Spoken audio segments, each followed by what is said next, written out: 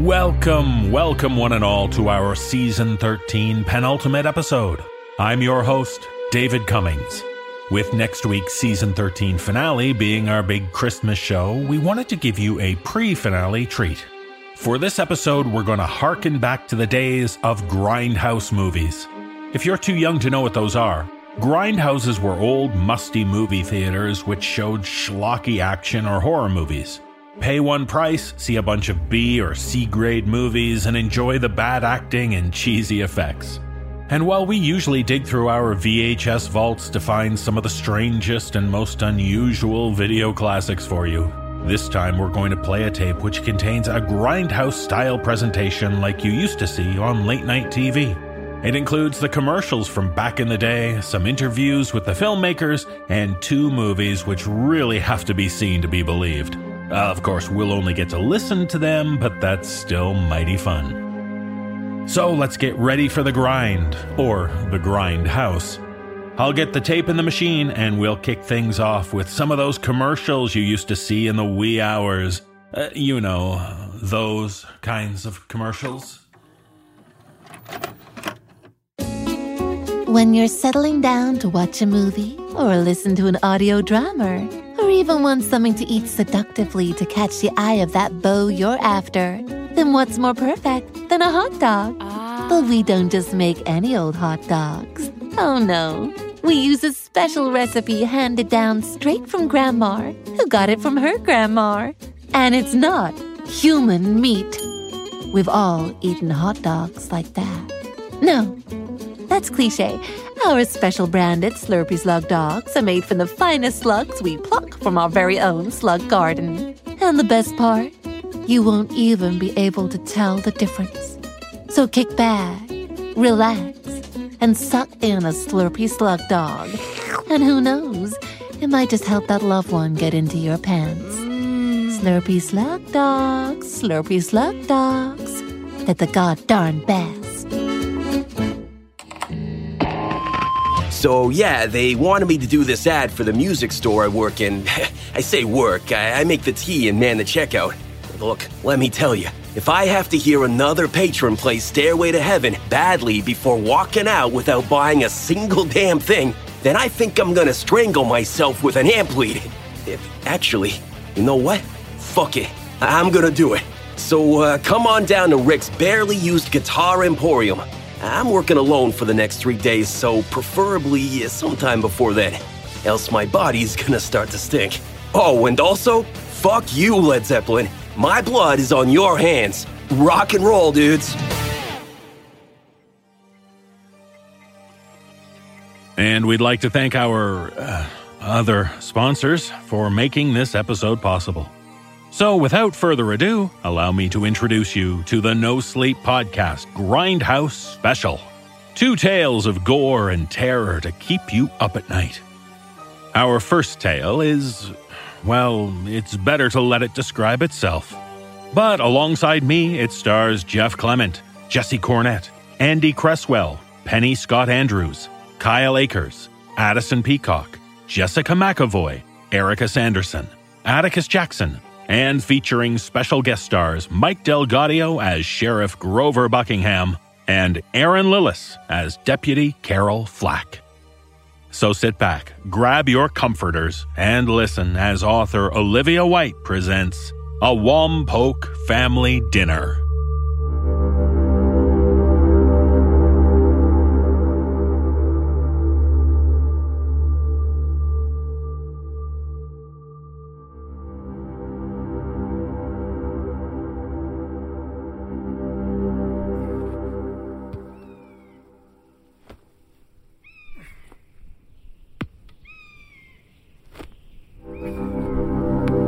It was a balmy afternoon day this happened.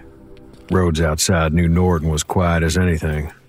I don't think none of us, well, at least none of us apart from you-know-who, had any idea how bloody and terrifying things were going to get before the night was through.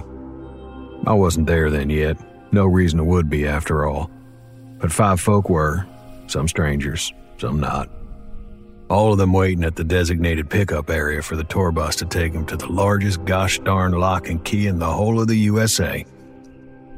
That designated pickup area was Old Earl's gas station. Last stop for the coach that brought him there before turning around and heading back to Whitefall. I imagine most of the travelers expected Old Earl's to be a vibrant place, somewhere they could grab a cool and pick up some snacks, take a load off. Of course, most of them had no way of knowing that Old Earl had croaked just 2 weeks before. Well, I say croaked. One of my deputies put a bullet in the back of his head after we found a meth lab hidden beneath the outhouse. We still hadn't gotten around to finding a replacement for Old Earl. Can't imagine what the smell of the rotting meat would have been like if any of the travelers had broken into that place. Not that I want to think about rotting meat right now. Not after I know where this story goes. Point is, they were all waiting patiently, or not so patiently. At least we'd had the foresight to leave the outhouse open for them, should any of the folks need it to relieve themselves. And don't worry, we torched the meth lab and sealed it off. We don't leave our crime scenes unattended around these parts. At the time, the group didn't know this, but they were about 20 minutes away from meeting the tour bus and Cousin Bridgewater. Jesus Christ, pussy, we've been here like 10 hours. Mary, language, please. And we've been here 43 minutes exactly.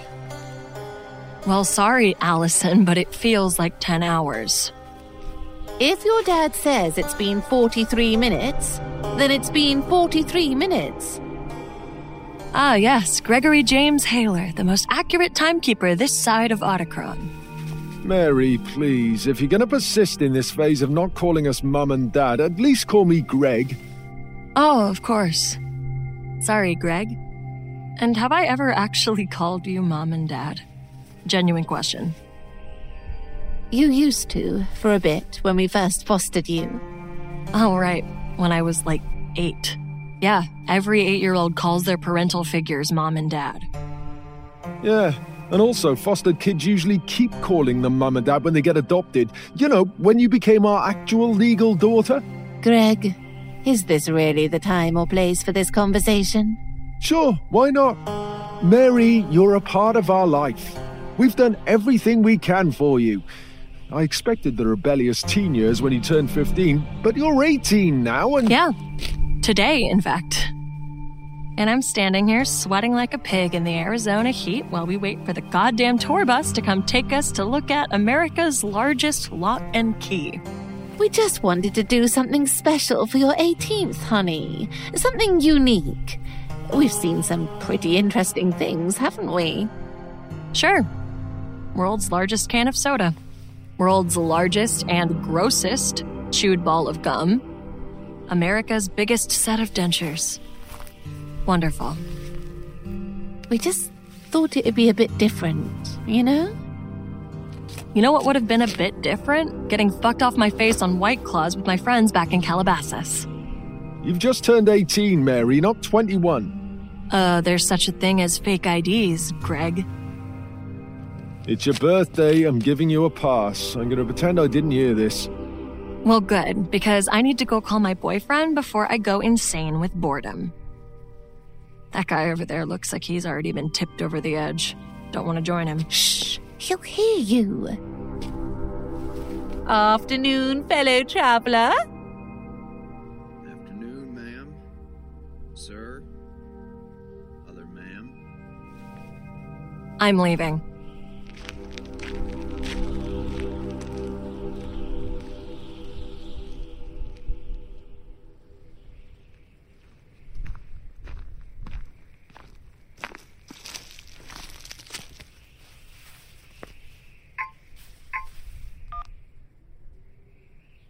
Oh, hey, babe. So great to hear from you. Yeah, I'm just on this shitty road trip with Allison and Gregory.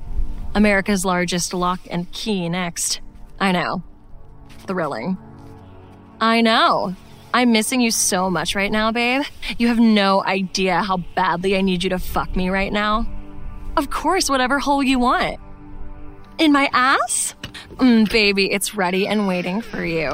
Deep and hard. Whoa, sorry. Didn't mean to walk in, out on that. Shit, babe, I gotta go. You've been in there the whole time? Yeah, I didn't hear anything, though. Well, not much, anyway. You still heard that last part, though.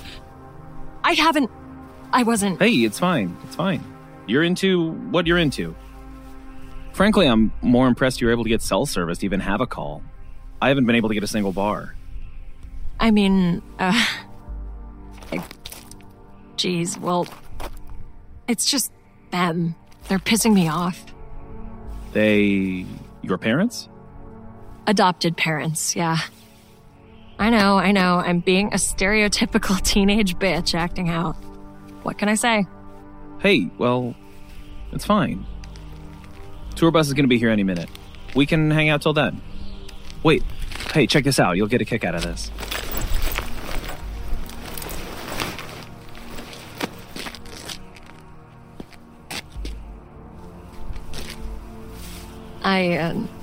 I don't get it. Instamax pics of naked chicks? Yeah. Official story is I'm backpacking to find myself. Real story, I'm building up a cross-country collection. Gotta catch 'em all, you know? What, venereal diseases? No, these chicks. So you travel the country collecting naked pics of women? No. Fucking them. I've done it with every girl in this wallet. So, yeah, okay, maybe I heard your conversation. And, I've still got film in my Instamax, and that outhouse isn't too dirty, so if you really can't wait to get back to your boyfriend, we could always... I think I'm gonna go back to Mom and Dad. Peace out, dude.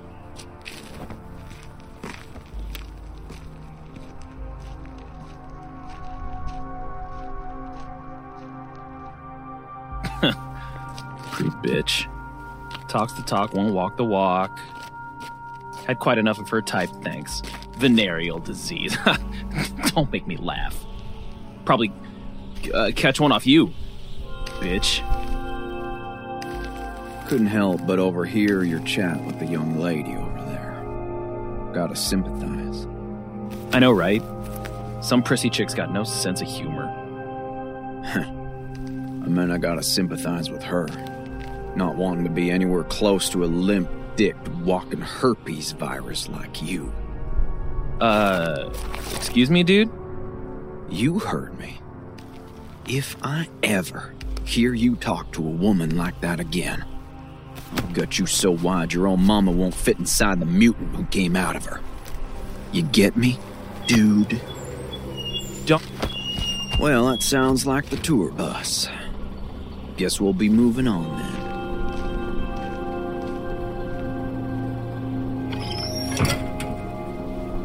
Howdy, folks. Sorry for the delay, but I'm here now. Bridgewater's the name, but you can call me Bridge. I'll be your driver for the evening. Now then, who's ready to go see the biggest gosh darn lock and key this country's ever produced? And with that, they all piled into the van on their way to their destination.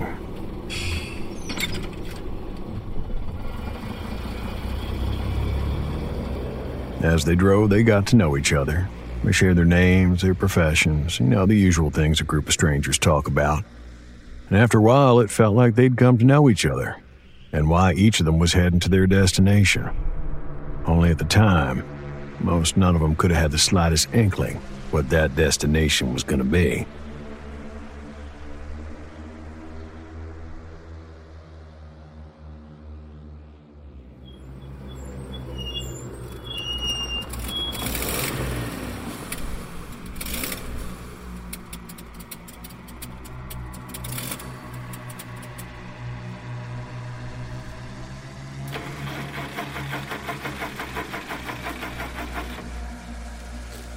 Well, gosh darn it, folks.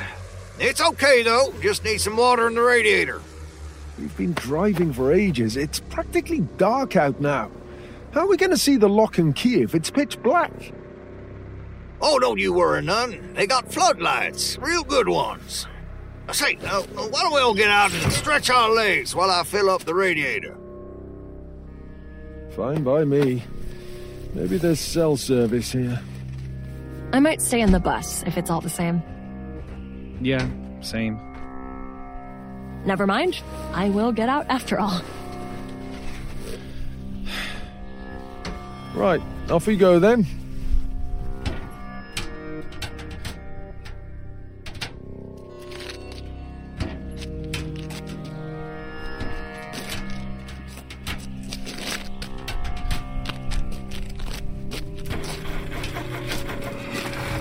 Wait, what?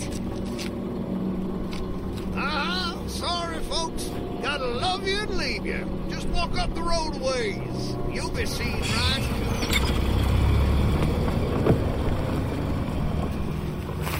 Fuck! An absolute fucking cunt! Craig, honey, language. He took all our bags, our luggage, everything! Oh, it's not everything. Most of our stuff is at the motel. He took our camera and... Fuck, my wallet was in my backpack. Jesus Christ. Everything I own was in mine. I don't have anything else. Well, at least you kept hold of your guitar. Maybe you can serenade us with Wonderwall while we wait for help. Well, at least someone kept hold of their backpack. Yes, sir. Don't like to let go of this thing.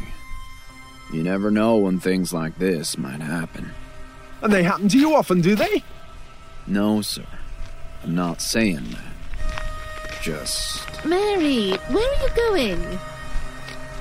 I'm looking for help.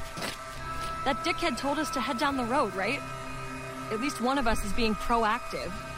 And stop calling me Mary. It's Mazzy. Everyone but you two have called me Mazzy for 3 years now. Now listen, Missy. I said Mazzy, not Missy. Clean your ears out, Gregory. Just leave it, honey. She's right. Let's follow her.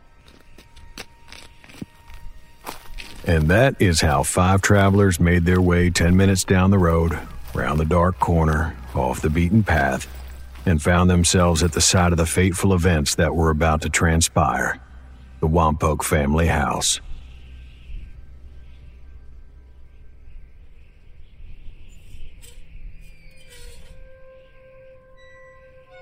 It was a ramshackle, filthy old house. You've seen the type in a dozen horror movies.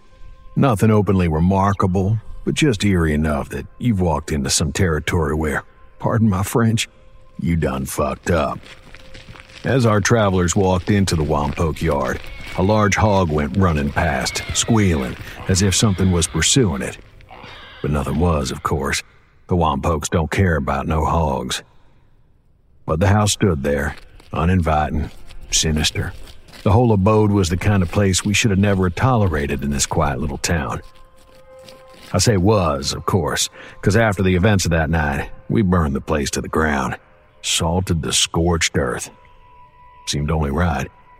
We didn't want that monument to death sitting on the outskirts, reminding people of what went down. But that was later. This is now. It was Gregory James Haler who walked up to the front door and knocked. And it was Pendleton, Papa Wampoke, who answered.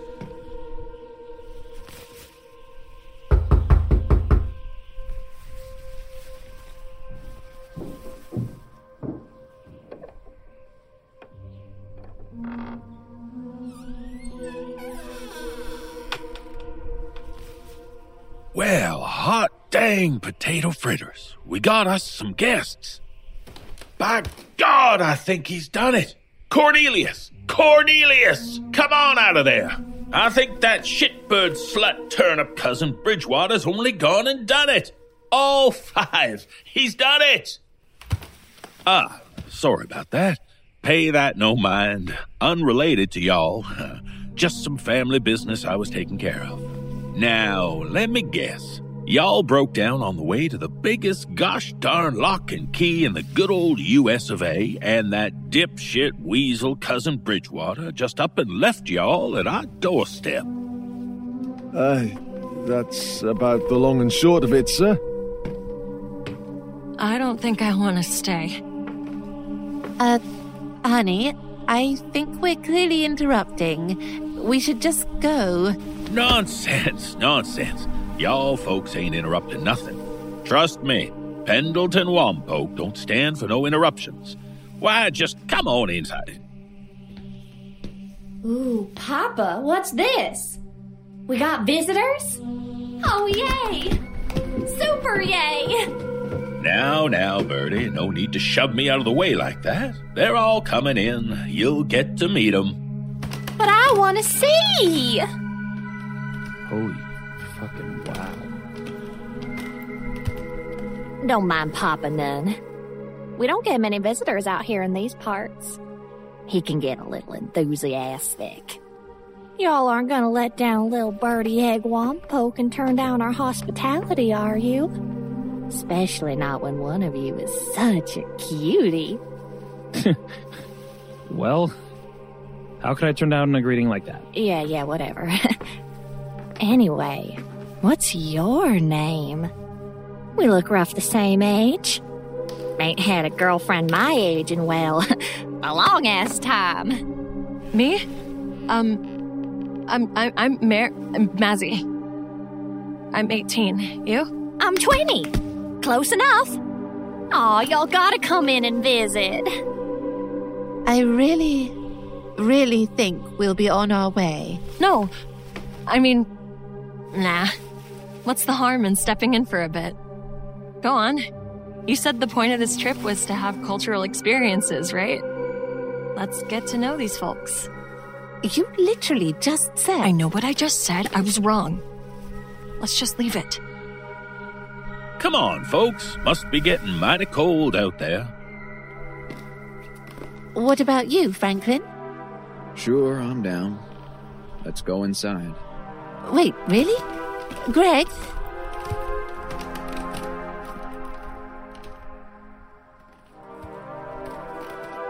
Greg, my dude. Did you see that Chicky Bird chick? Birdie Egg.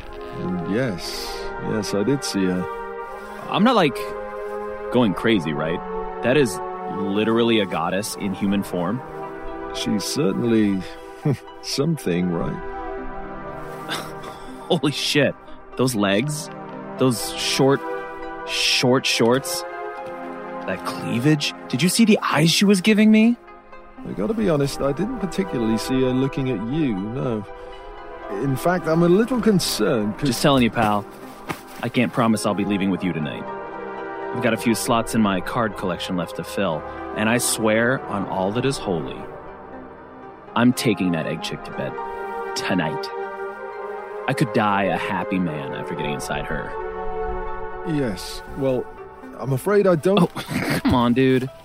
Your wife's hot and all, but don't tell me you wouldn't give your left nut to stop, Birdie talking. If you know what I mean. Fine. She's stunning. And if the opportunity did arise, well, between us, Allison's never found out before. So, I think I'm quite good at it. Ah, I knew it. I know a fellow player when I see one. Anyway, let's hurry on in. I don't want to miss that chick bending over and giving us a view. I swear, if her shorts were any tighter, she'd have 4 butt cheeks.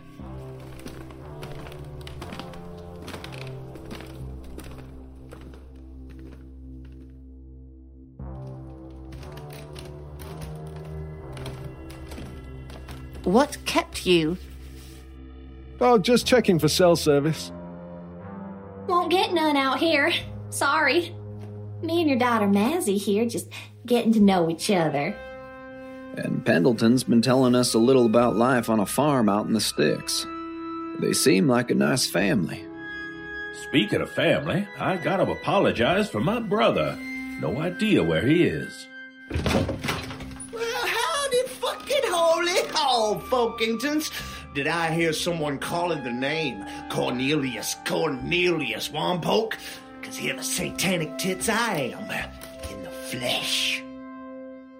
I ain't just about ready to meet me some blessed beloved guests.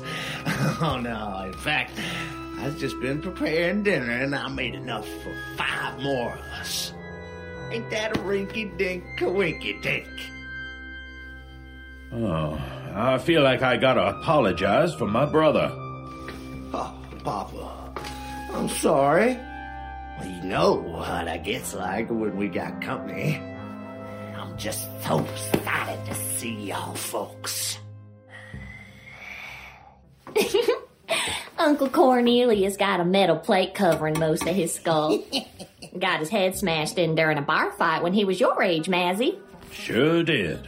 But he's always been like this. Ain't you, Cornelius? True enough, Papa. I'm confused. You said he was your brother, but he calls you Papa. So which is it? Brother? Son? Both? Well, hey now, ain't no need for that kind of incest talk just 'cause we're country folk. He's my brother, but I look after him, so he calls me Papa. And Birdie calls me Papa 'cause, well, I am her Papa. Adopted Papa, anyway. Been mine since you was 4 years old, ain't you, Princess? Sure have, Papa. Hey, I'm adopted too. Sounds like we got a lot in common then. A lot, I reckon. I think you might be right. Hey, I gotta show you my room. You'll love it. Come on, let's go. Birdie, no. Not before drinks, anyway. And dinner. But, Papa... Aw, Princess, you know I don't want to deny you anything. But we gotta do this. Do this right, I mean. Yeah, but what if... We'll see. Drinks first.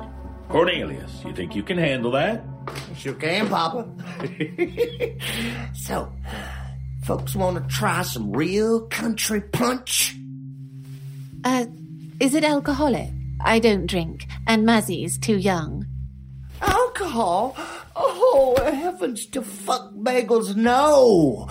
We don't touch a drop of that fallen angel piss in this family. Nope. It's just nice, wholesome, non-alcoholic punch. Well, I don't know. Oh, come on, Alison. It'd be rude not to try some. I'm down. Hit me up. I would love to try some of your punch, sirs. Well, then let's have at it. Birdie Egg, y'all come help me in the kitchen, little ma'am. But Uncle Cornelius... No, he's right. You go help. Keep yourself out of trouble. Plus, this fool can't carry 8 glasses of punch without spilling it all down his pants, can he?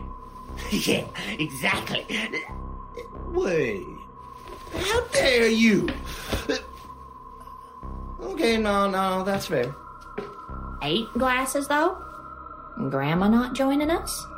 Not till dinner. She's having a beauty rest. She'll be down, don't worry. You'll get to introduce our new friends to your beloved grandma. Fine. Come on then, Uncle Cornelius. Let's show them the punch our punch has got.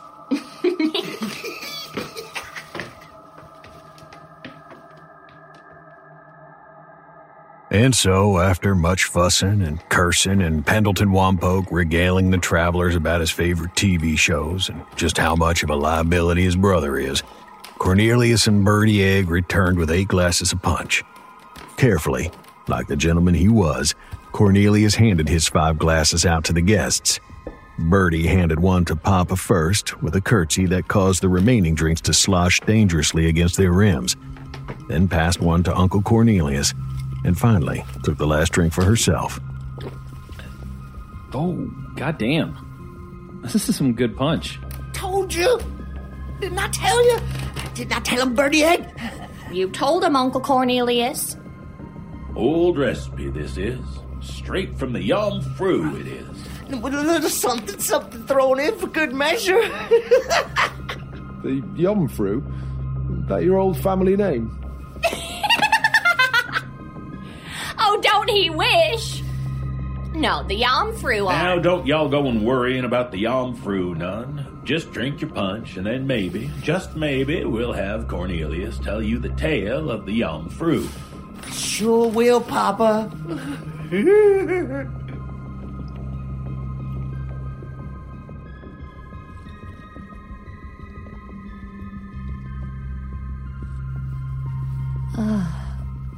I don't feel so good. Me either, Mom. I don't... Yeah, I'm I, too, am feeling somewhat out of sorts. And there we go. Cornelius, let's get him ready for dinner. Aw, Papa. I'm real sad about Mazzie. She seemed like such a nice girl. I know, hon, I know. But there'll be another. We can't look Cousin Bridgewater's gift horse in the mouth, can we? I think it's the mouth, Papa. I'll shut your mouth in a minute, Cornelius. Grab that there gruff-looking one first. Let's go.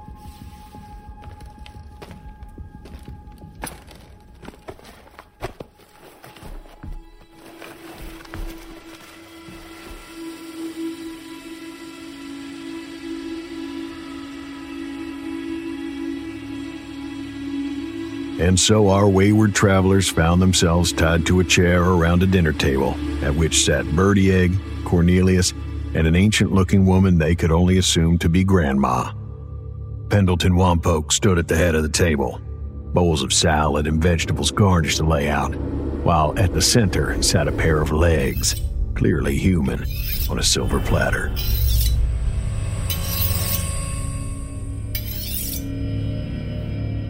What? Oh. Untie us now, you thin-bred hick fucks. Is nobody going to comment on the severed fucking legs on the table? That, my dear, is dinner. And with this meal, we give thanks to our benefactors, the beloved, unsullied Yomfru, who, thanks to you five, will be the subject of tonight's festivities. Oh, that's right. That's right. Now, we'd offer to share our meal with you, but I'm afraid you're all a little bit tied up at the moment.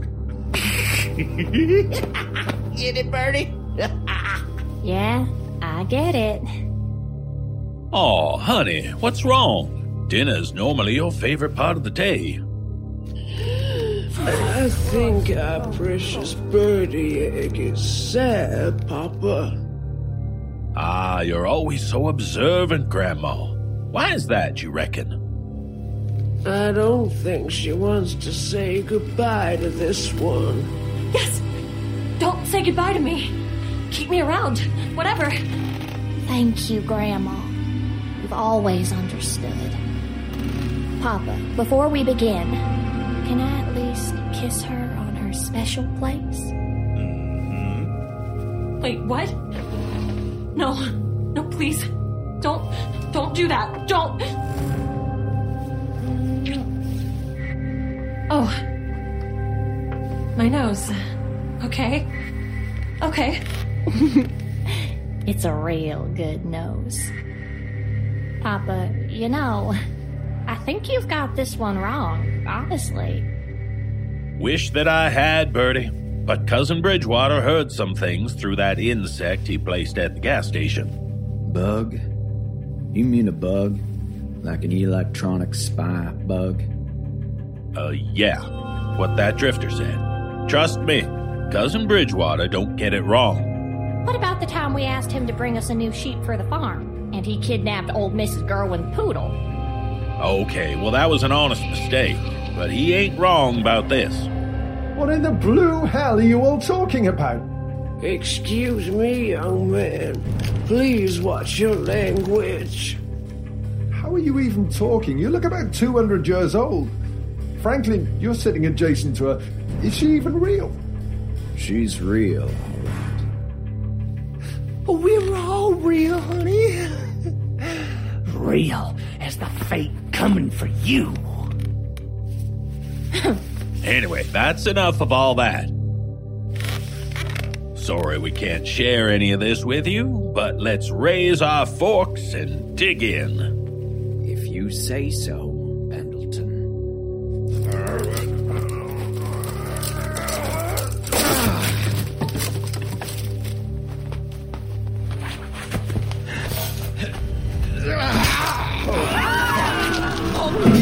Grandma! Dinner, ladies and gentlemen, is fucking served. What the blue Jesus fuck? How How the hell did you break free? Well, I'm almost to the point, and why the hell did you stab Grandma in the face with a fucking fork? She's dead! You killed Grandma! Guess I did, you pig-licking hippie shit cyborg motherfucker! Oh boy, this one's been a long time coming. Woo! Now here, boy. Just what are you playing at? I guess we'll find out in a minute. I just need my backpack. Y'all wait here.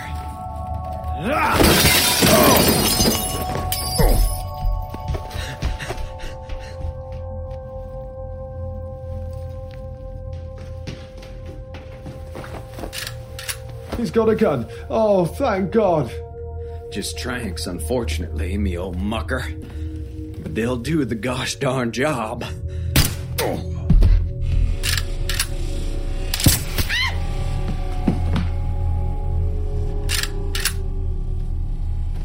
Y'all ain't getting me with your drug gun, you bitch fucking mother shit. Oh, thank God. Thank God. Franklin, thank you. Please untie us.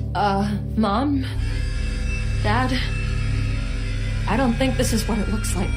Oh, shut up, you dumb slut. We've just been saved. Franklin, buddy, you epic specimen of a man. How about you untie us?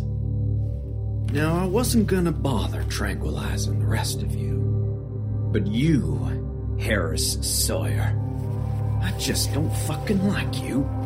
And trust me, these tranks, they give you one hell of a killer migraine. So, you know.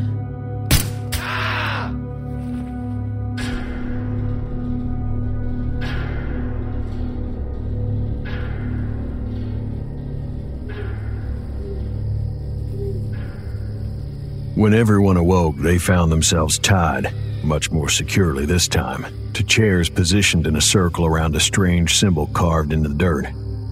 Grandma was absent, obviously, because Franklin had seen fit to stab her in the face with a fork. That decision would come back to bite him in the ass, but Franklin's good at improvising. Obviously, it was something of a shock for the Wampokes to find themselves in the same situation as their potential sacrifices. And there was much chaos and screaming and muttering that y'all don't need to hear about. But Birdie was sitting next to Mazzy, and they could just about reach out against their bonds to hold hands. So at least two of them were happy. I got a confession to make to all y'all. Just a teensy, tiny confession. I'm not a traveler.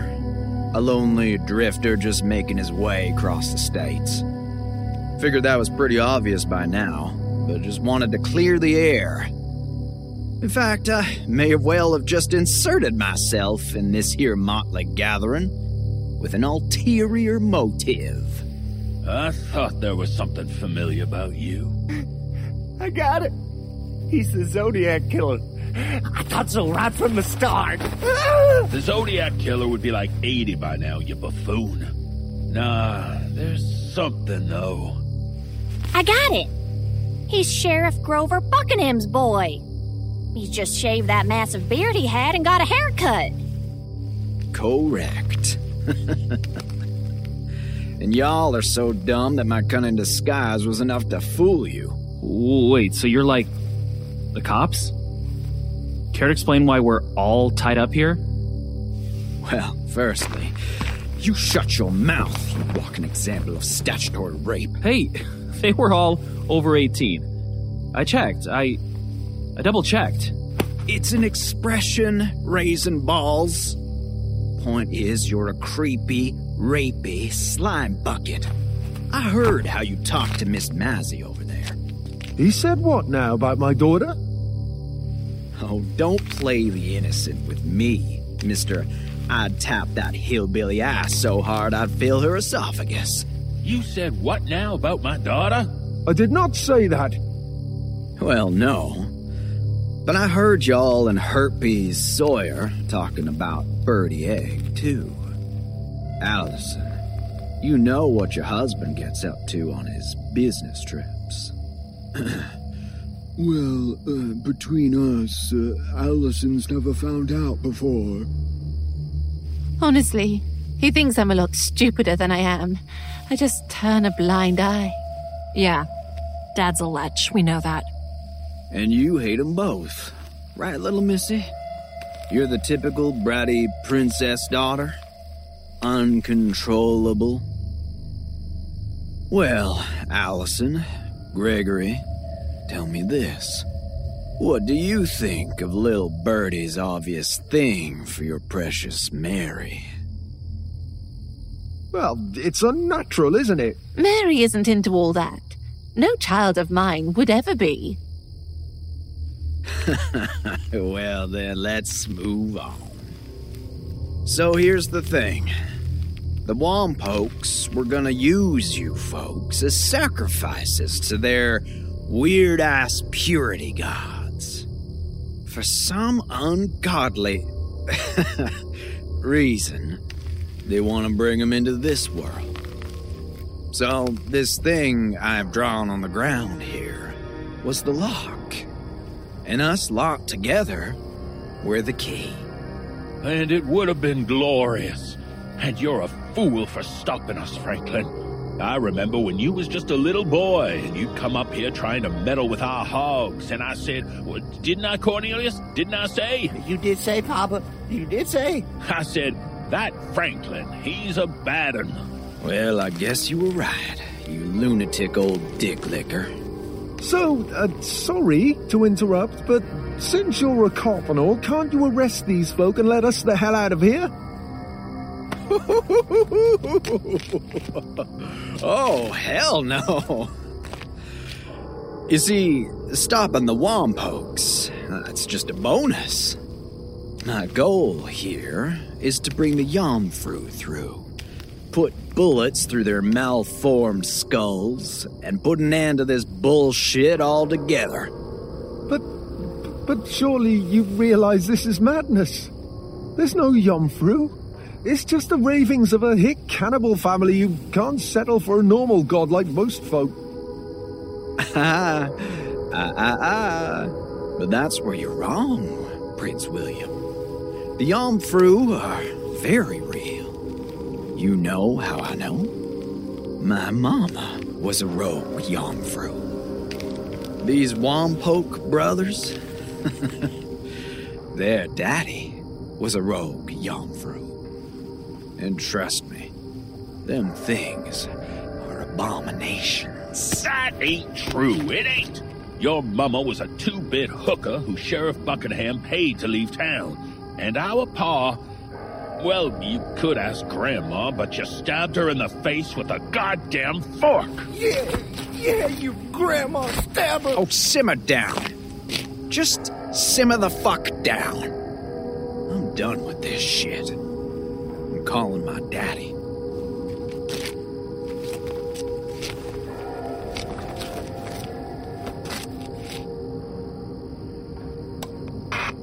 Deputy Franklin Windsor, deep undercover at the old Wompoke place here. Tell Sheriff Buckingham to go fuck himself, that sorry sack of shit. Deep undercover? Sure don't sound like it. Fine. Things escalated. But you better get down here real sharpish if you want to see the festivities. I might need an extra pair of guns if the Yomfru get feisty. On our way. Out. Fuck's sake. I meant you could dual wield. Don't bring her into this. Fuck. Anyway. Right. Listen up, all you chuckle fucks. The sheriff's gonna be here in 30 minutes. And I want to get this place all ready for him for when he gets here. So you know how this sacrifice business goes. Raise your hand if you're a virgin. We're tied up, dude.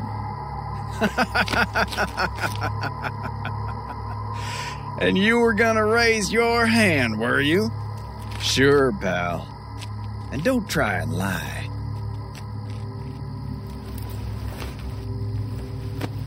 I got some legitimate Jomfru blood. Hey, that's mine! Oh, shut it, metalhead. How dare you touch my plate, you peckerhead! Anyway, one splash of this Jomfru blood will tell me if you're a virgin or not. So this is just going through the motions, really. Want to see who's honest. So, first, you, Gregory James. I know you got a daughter, and I know you brag about your extramarital affairs, but Massey's adopted, and you could be full of shit. So, virgin? Nope, not me. And how about the dear wife, Allison? No. We tried for a kid. We wanted one of our own. But in the end, we had to adopt. Wait, what? You told me you were always planning on adopting. Save the family drama. Just 'cause you're a nuclear family doesn't mean you gotta go nuclear. Anyway, what about you, Mazzy? From what I heard back at the gas station, you've had a bit of fun in your time. No. I'm not a virgin. Definitely not. If you are, babe, just tell him. Trust me. I can tell you are. Be honest. It'll be better. Fine. I'm a virgin. Never even kissed a boy. It's all show to piss off my parents. Have you kissed a girl? Yeah. But we never had sex, I just kissed. That doesn't mean I'm not a virgin, though, right? Oh, nah, not at all. I was just thinking, if we get out of this, we could maybe, Birdie, if we get out of this alive, even though your adopted family were gonna sacrifice me, then I promise you that you'll be my first time. In fact, fuck it. I'll fuck you senseless. Hear that, Greg? Allison? I like girls and I want to have sex with them. Shove that up your conservative opinion. For what it's worth, they wouldn't have sacrificed you. The blood test would show up pure. You'd be fine. Anyway, I'm curious about Horny Harris here. He's got a binder full of women. But, I could sort of imagine him faking it. So I'm just gonna do the test.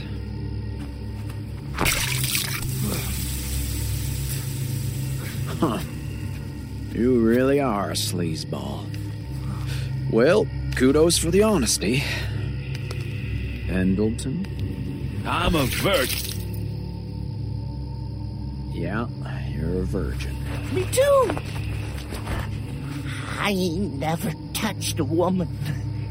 He ain't. He's a goddamn liar. That's how he got his skull caved in. Fucking someone else's girl. Papa! Why would you? Why?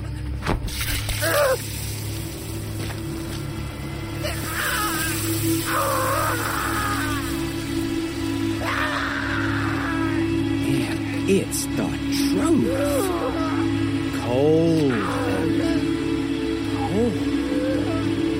And finally, Birdie. I think you know the answer to this, Freakley Franklin. But go ahead. Splatter me with your blood. 1, 2, 3, 4. So that's 4 non-virgins. Well, fuck. If all you folk out of the loop haven't worked it out yet, it ain't the virgins we need.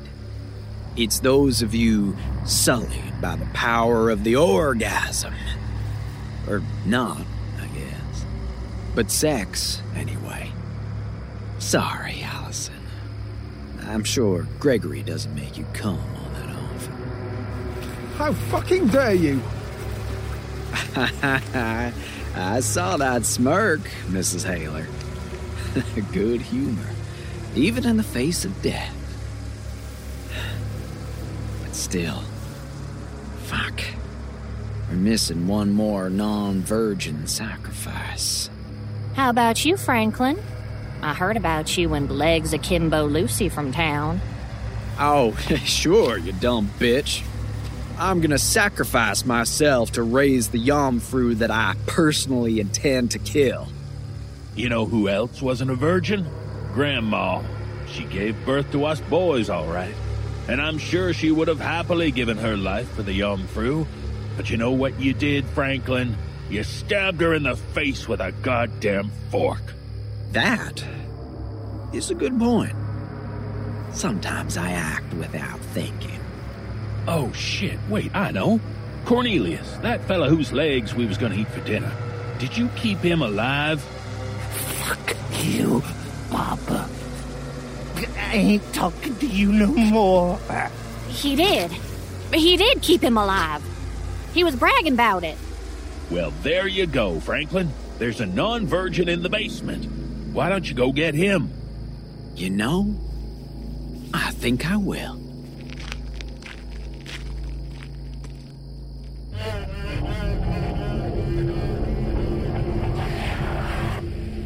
We were just pulling up in the cruiser, me and Deputy Flack, as my dear son Franklin finished his tableau of non-virgin sacrifices. They all sat back to back in a circle, their legs out in front of them. Well, apart from the one lad, Chet Retson, whose legs had been severed just above the knee. But at least he was alive. Pendleton, Mazzy, and Birdie all sat watching on in terror, tied to their chairs, as Franklin finished the final preparations. Any escape attempts they'd made while he'd been retrieving poor old Chet. Who was that guy? We'll never know. But there they were, and there we were, and I was itching to take out some Jomfru, and then putting bullets in the back of the heads of anyone who'd bore witness to this horror. Can't have things like this getting out into the world. You just can't. Hey, son, we're here and ready. Deputy Carol Flack. Reporting for duty, Deputy Windsor. Oh, for fuck's sake, he did bring her in home. What in the blazing heck did you do that for, son? I told you, Dad. I don't like working with her. She pisses me off. And wants one more body to add to the cleanup. Fine. Friendly fire incident it is. Anyway, let's get on with this. I've got the matches. You do the chant. What? No. Please! You're a cop! You can't do this! Blessed, unsullied Yomfru, bring forth your chosen, so you may feast upon the flesh of the sullied beings of this world. This is insane! You're fucking insane! Mom, Dad, I'm sorry. I don't hate you. I wish we could have talked. Shh, it's okay, babe. You tried. With these sacrifices, we summon you forth. Now, let the sacred flames of purity cleanse these filthy procreators.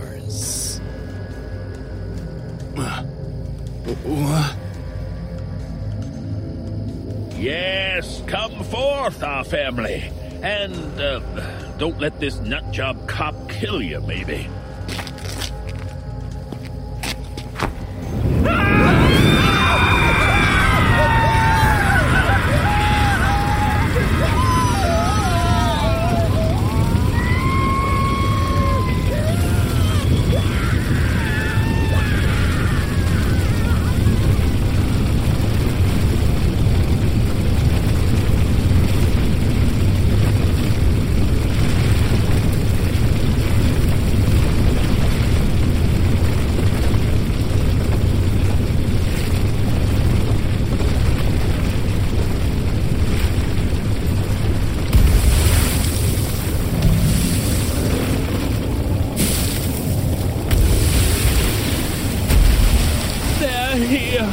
They're finally here. Our blessed gods. Roam free. Begin by taking down these interlopers who mean you harm. Oh, we mean you harm, all right. Dad, weapons free. Let 'em have it.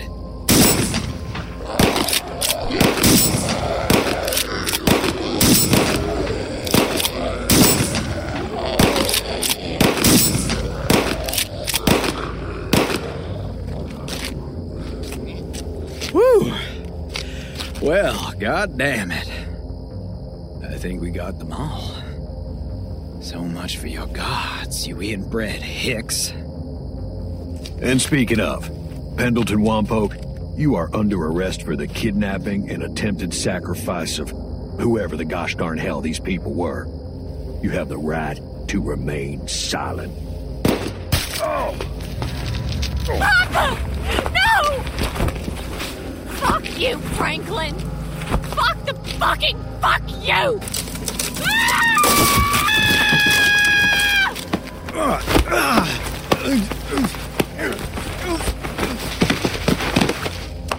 Eat my hot lesbian ass.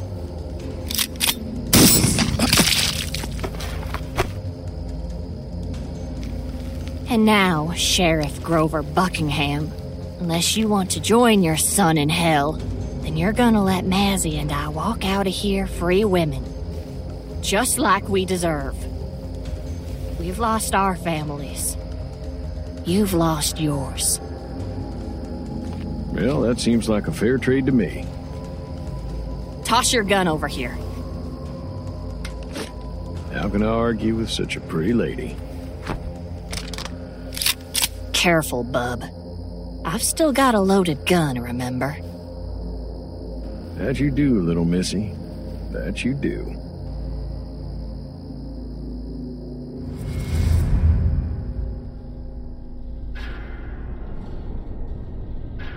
And so we covered everything up, scorched the land where the Wampoke house once stood, and Mazzy Haler and Bertie Egg Wampoke walked away scot-free to live a new life.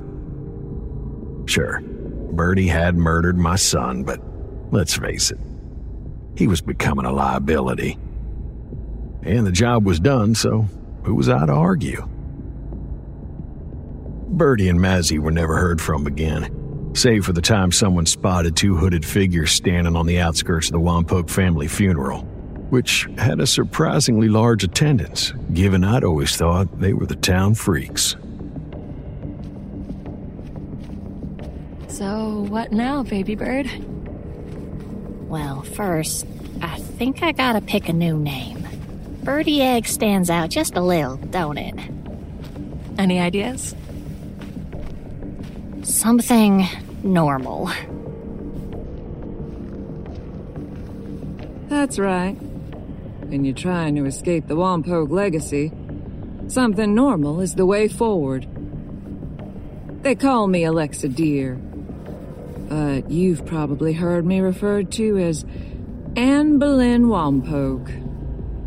Wait, our dead sister, Anne Boleyn? The very same. But I didn't die that night during Cornelius's bar fight. The blow to the skull sent his memory all crazy. I took my opportunity and ran. You see, having Cornelius as a brother wasn't exactly part of my life goal. So I changed my name, headed to Hollywood, and became an entertainment lawyer. And I have a proposal that'll make you girls rich. Very rich. The story that happened that night, well, it's just gotta be told, hasn't it? We can change a few details, make sure you're not connected to it in reality, but I can act as your lawyer and make sure you get big, fat royalty checks. What do you say, girls? Well, I've always wanted to be ridiculously rich, it's true. And I've always wanted to go traveling. I hear there's America's largest lock and key not far from here. I'll be in touch. Don't worry.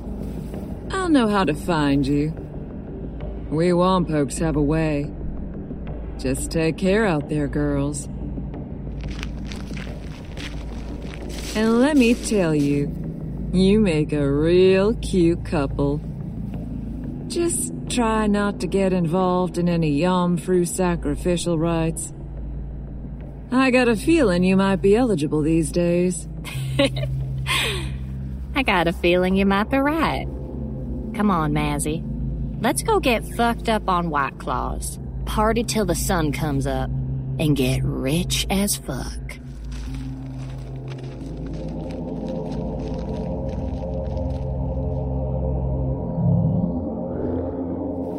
Don't worry. Nobody knows you escaped the slaughter, my precious little Yom-Fru. There's plenty of sin out there. Plenty of sacrifices. We'll bring the rest of you through yet. I mean, check out that guy. He's just prime for sacrifice. He's the sheriff of this town.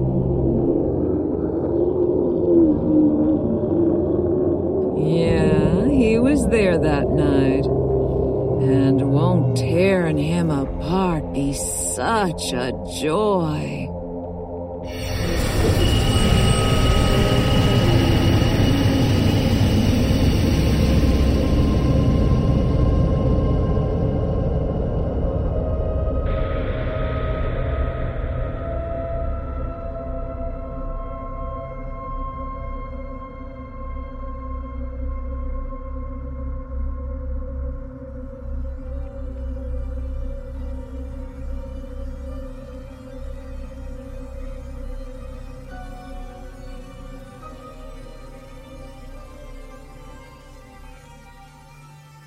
Hey folks, Cummings here. I know you love horror, but real-life anxiety and stress are things we want to avoid, right?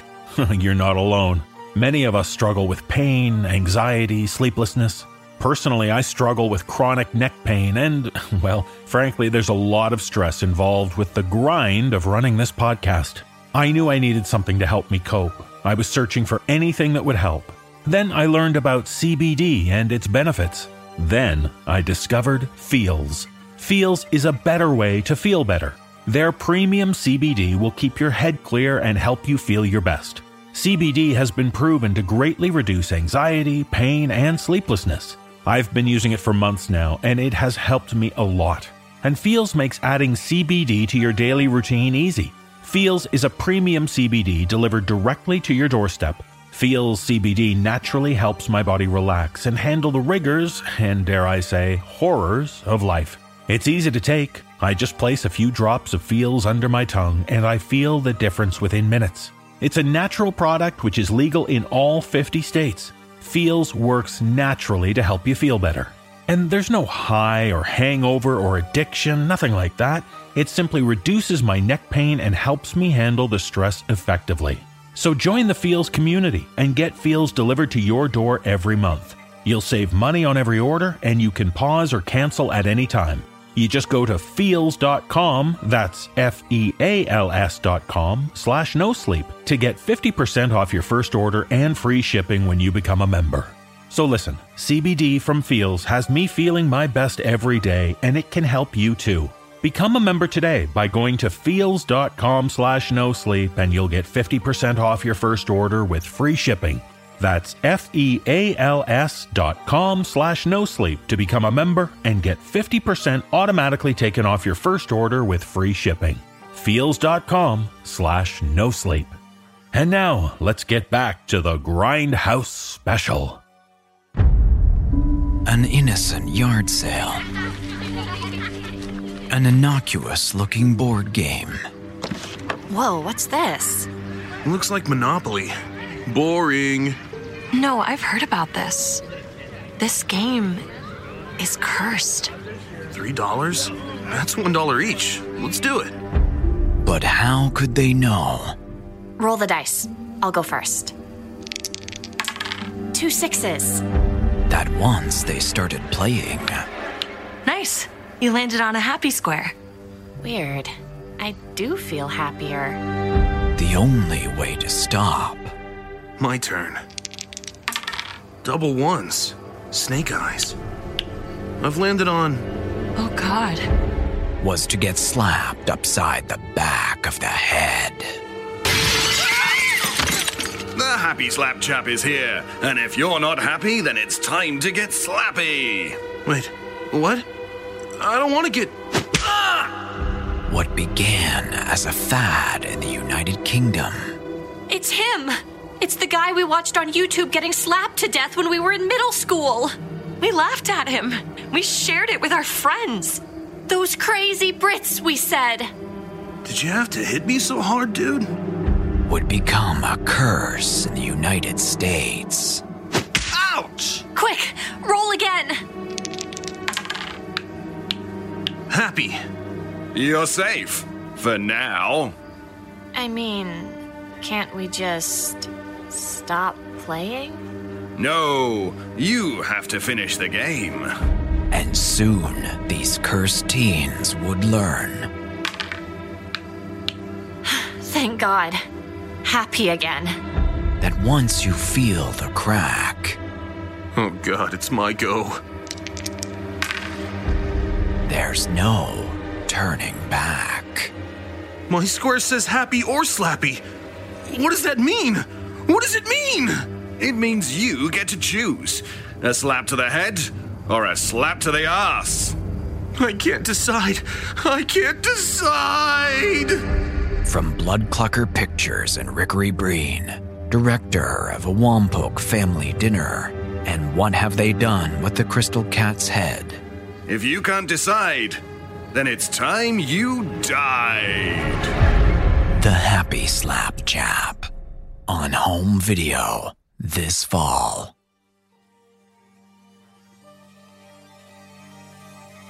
And there we have it, folks. The marvelous grindhouse masterpiece, A Wompoke Family Dinner, followed by the trailer for the director's infamously cancelled movie, The Happy Slap Chap. And speaking of the director, we have the man himself, Rickery Breen, in the studio with us tonight. Evening, Dougal. It's great to be here. It's David... never mind. So, Rickery, is it okay if I call you Rickery? Well, generally I prefer Dr. Breen, but you can call me Rickery, sure. You're a doctor? Sure. A doctor of horror. A surgeon of sinister. A, nurse of nasty. Yes. Well, anyway, I think it would be fair to say your career's had a somewhat, strange trajectory. Has it? Well, I mean, your first movie, What Have They Done with the Crystal Cat's Head, which we'll be watching shortly, folks, was hailed as one of the greatest modern giallos ever to hit the silver screen. Then your next two movies were accused of being straight-up remakes of Suspiria. And then you released A Wompoke Family Dinner. Ah, I see. So you're saying I started high, had a dip, and then got back on top. Sure, if you see it that way.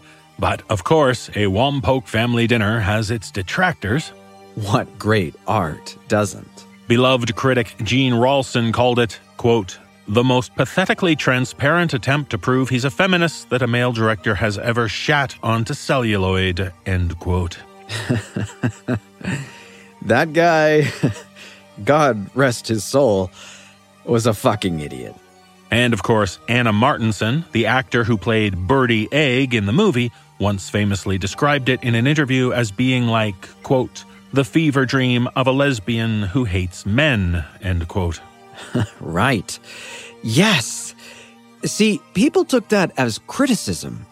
But to me, that was the highest of compliments. I'm not a lesbian, of course. But I do hate men. I mean, look at us. We're disgusting. Look at Harris in that movie. If that's not proof that we, as a gender, need to change, then what is? Well, I mean, Harris was a fictional character. Sure. But he was a self-insert. A younger version of me. An inferior version. So you used to travel the States having sex with women and collecting naked Polaroids of them? Yes, exactly. But I grew up. I realized I was wrong. And I made that movie as atonement, And that's exactly where Anna was coming from in the interview. She was saying, I've changed, become a better person, that I fully understand women now. Well, but in the exact same interview, Anna also claimed that you spent at least 80% of your time together on set trying to get her to pose naked for your Polaroid collection, which was the one actually used in the movie. She did, however, add that the writer of the movie was adorable, hot, and so precious she often kept you away from her with a machete. What do you say to that, Rickery? Listen, Rome wasn't built in a day. I'm not settling for this abuse. That's the Polaroids, isn't it? That's the nudie photos from the movie. You still carry them 10 years later. Actually, no. That's my credit cards.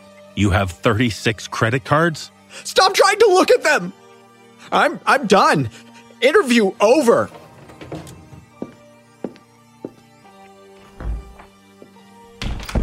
Well, okay. Also joining us in the studio tonight is actress Lana Branning, who starred as Maisie in A Wompoke Family Dinner, and was due to appear as Cherry Murphy in The Happy Slap Chap until it was cancelled. Yeah.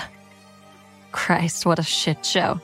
You know, I kind of enjoyed Wompokes. I'm not convinced Rickery's motives were all that pure, but I managed to dodge all his advances, and I kind of had fun with the movie. It was The Happy Slap Chap I really hated. Rumor has it that the movie involved a spanking scene in which the titular villain happy slapped your bare behind for 10 solid minutes. It's become something of a sought-after item among cult movie connoisseurs. So, that scene did exist, but it's not quite what people think. In fact, in the movie, I choose slappy, not happy, and get slapped upside the head. It's me who chooses happy when given the choice. And what better way to introduce our final guest, Mr. Carruthers Smithington. So you're saying that in The Happy Slap Chap, there's a scene in which your bare behind is slapped for 10 minutes straight? Correct. In fact, if I recall, there's no female nudity in that movie whatsoever. As someone who went on to win 6 Oscars, you must be relieved that the spanking scene never saw the light of day. Not fussed, really. In fact, I've been trying to get the rights to put it up on my website. But Rickery Breen won't play ball. He wants to remake the movie. As the titty twist terror. Instead of happy slapping, the ghoul comes out and squeezes girls' boobs until they finish the board game. He asked me to star in it. I laughed in his face. I'm pretty sure the studio did too. Well, thank you both for coming in and giving us more insight into this visionary director. We're about to sit down with his only critically appraised piece. But first, we'll share the trailer for his next masterpiece, releasing exclusively on a porn streaming site. And there's no nudity in that one either. A friend in production leaked me a copy. It's something, all right. Hit it. In a world where crime runs rampant. Have them killed. Have them all killed. And lawlessness is a way of life. Have their families killed and their families' families and their Instagram followers. Only one man can sift through the dirt of this society. No, not him. Oh, I can't let him get through to the boss. It's okay. I dig ya, pal. Right through the chest. Oh! Sowing the seeds of vengeance for the family he lost. Oh, it can't be you. You can't be back. You were dead. We buried you. Guess you didn't dig deep enough, bub. Goodness always flourishes, even in the dirt. But the gardener killed you. I saw it with my own eyes. What eyes? Now nothing can stop his rampage for revenge. I'm gonna stop you. No, you're not.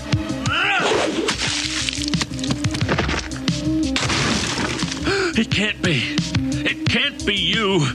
I was so close to building my empire. That's right, old man. So close, but not close enough.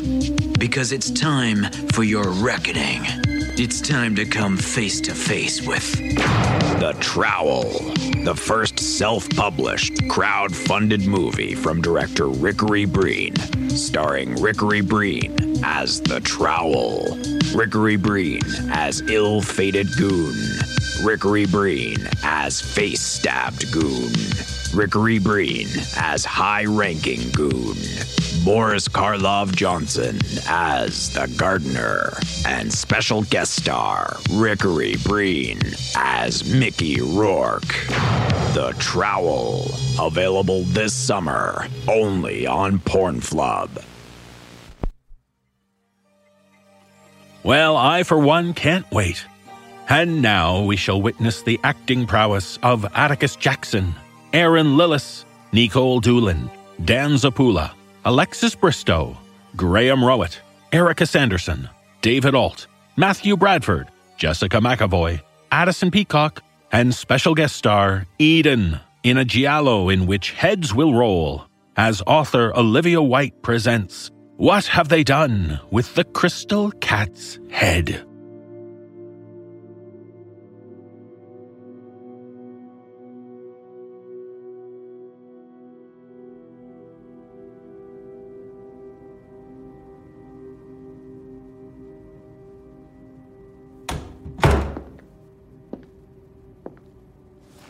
Ooh, baby.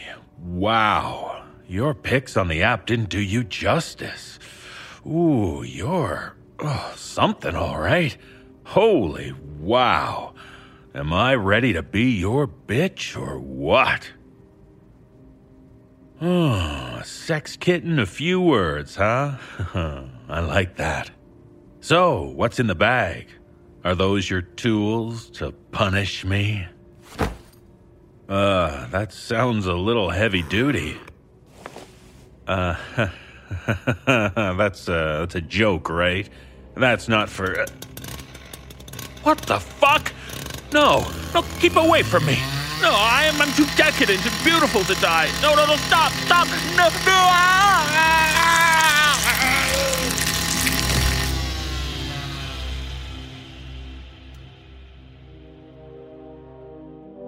We're getting ahead of ourselves here, Brianna. Yeah, that was the first bloody beheading.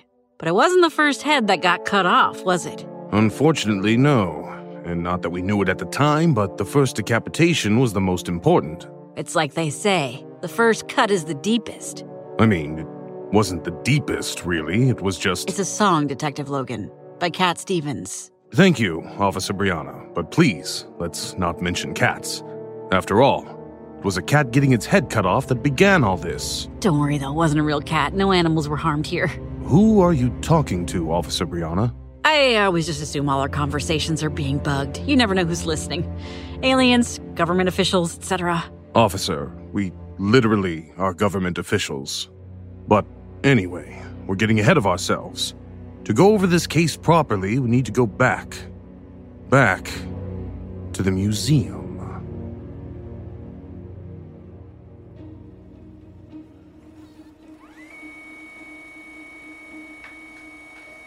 And is this really the only security camera footage you have of the incident? I'm afraid so. All the cameras were out, apart from the one pointed at the window of the West Wing. So the thief took the cameras out? No, we only have the budget for one operating camera. So you chose the one pointing at the window instead of, I don't know, any of the priceless exhibits? That's what I said. Well, my logic was, as the museum guard, it's your job to guard the exhibits. You're like a walking, talking camera. It's better than having you standing staring at a window. See what I have to put up with? Perhaps you could head off and go guard stuff instead of giving me a hard time. You know, do your job. Fine. Sure, Mr. Carruthers, sir. Why is she laughing? What on earth did I say that was funny? I think it was the head off comment, sir. And just who are you exactly? This is Officer Brianna. She's been assigned to this case to take notes and listen to my musings. This might be her big break to make detective. You say that every time, boss. And it's true every time. Okay, so let's go over this one more time. We have precisely 30 seconds of footage. Someone uses a diamond cutter to cut a circular hole in the window. Then he reaches in wearing a black glove and unlocks the window. Or she. We don't know they're a man. Fair point. Either way, they're a cat burglar. Are you mocking me, Detective? Not at all. Anyway, the black glove thief unlocks the window, darts inside all shadowy-like. Like that guy from Splinter Cell. Is that another 60s band? Never mind. Darts inside, and then we lose them. They clearly don't exit through the window with their prize because they never reappear on camera. My theory is that they exited through the front door. Why is that? Because when I got here to unlock this morning, the front door was wide open and this note was stuck to it. And was the paper this crumpled and ripped when you found it? No, that was me. I was very angry, you see. I may have screwed it up and stomped on it a few times. Well, forensics are gonna love that. I think it's about time we checked out the crime scene, don't you? Look at what they've done! Look at what they've done to my beautiful crystal cat! You, Carruthers! I'll have your job for this. You shall be curator of this museum no longer. Excuse me, but may I ask who you are, ma'am? That's Felicia Person, an, extremely affluent donor on the board of directors, who has also very kindly loaned us her one-of-a-kind crystal cat for the centerpiece of our ancient Mesopotamian artifacts exhibit. And I'm assuming that when you loaned the item, it had a head, unlike now. Yes, it had a head, and now it does not. I'm sorry for your loss, Mrs. Person. That's Ms., thank you. Oh, and officer, if this imbecile curator makes a single pussy joke in my presence, please arrest him on the spot. I had enough of those when I had the damn thing shipped in. Consider it a promise. Although I'm a detective. Detective Logan. Only the best for a woman such as yourself. Gosh, look at the cut. This is a really neat professional job. The head hasn't been just smashed off. It's been cut flawlessly. I repeat, this is a professional job. Of course it's a professional job. But why? Why take the head? The head alone isn't valuable. The statue itself is priceless. But the head is just a broken piece of a priceless statue. In fact, dozens of them were found during archaeological expeditions. What makes this statue so special is that it's the only complete example ever found. You can buy crystal cat statue heads in just about any market in Syria. I don't understand the point of all this. Well, rest assured, Miss Person. The best detectives in Mesa are on the case. Finding out the whys and hows will be our absolute top priority. You have our undivided, unbridled attention. First things first, we'll...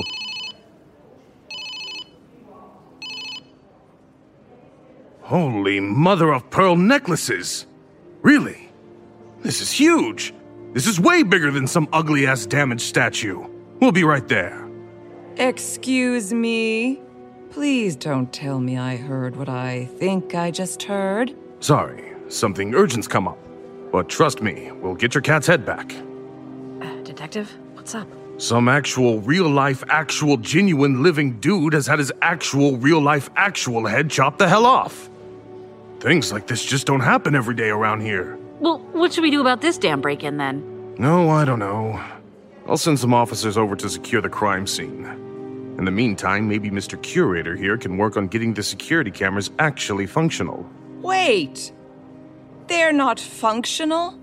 And that's our cue to leave. Come on, Officer Brianna. We've got a real crime to solve.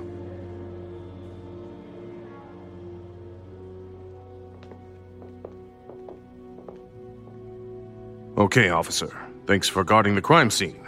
You're dismissed. I work better alone. You mean the guy at the door, not me, right? Yeah, you're fine. Come on in. Ugh. Kinda wish I'd stayed outside. Smells like... Blood. It smells like blood and human feces. very observant. And I also detect a faint odor of eau de masque. They don't sell that here. That's a clue. Our first clue.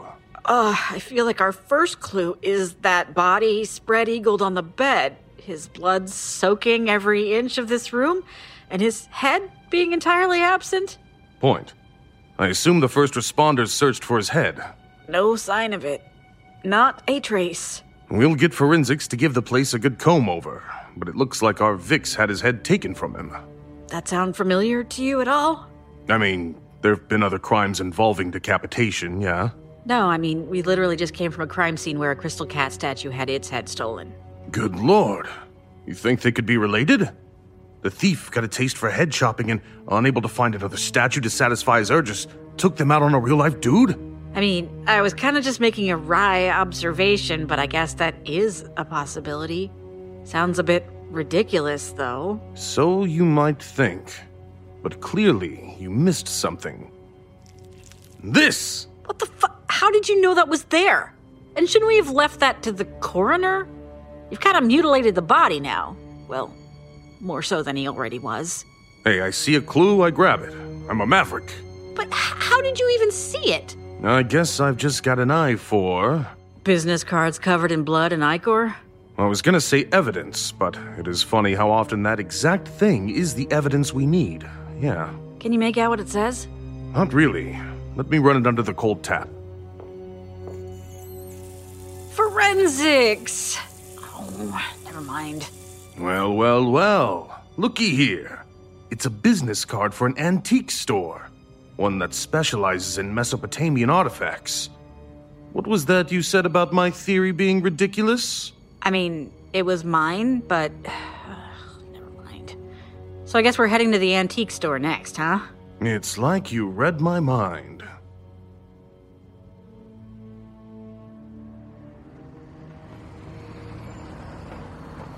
Well, at least we've got an ID in our Vic now. Vincent Irons, local businessman and, by all accounts, playboy. So, let's see what our antiques dealer has to say about him. Good afternoon, Detective, Officer. I'm rather glad to see you. Wait, how did you know we were cops? Well, I mean, I called you, and one of you is literally in a police officer uniform. She has a point. Okay, but wait. What do you mean you called us? We came to ask you some questions. Do you recognize this? Well, yes, it's one of my business cards. Covered in pink ink by the look of it. Oh, that's blood. I washed it off under the faucet. What? Ooh! Oh, no! Oh, I knew it! Something terrible's happened to Robbie, hasn't it? Robbie, ma'am? Robbie Richards. My assistant. The reason I called you. He's been missing for over 24 hours. Right. Okay. First, are you familiar with a fellow named Vincent Irons? The businessman? I am, as a matter of fact. He's purchased a few tribal masks from my store. And... My gut told me there was something else. Something important. There's something else, isn't there? Well, I'm not one for gossip, but Robbie did mention that he'd matched with Mr. Irons on one of those awful dating apps that all the young people use these days. You mean Grindr? Something like that. He was sort of excited about it because Mr. Irons is a bit of a big deal, you know. Something of a local philanthropist. So Robbie showed him that they'd matched. It went a little bit over my head, but... There we go with heads again. Excuse me? Ignore him. Continue. So they'd matched, and Robbie's kind of into the... Filthy rich type? Well, yes.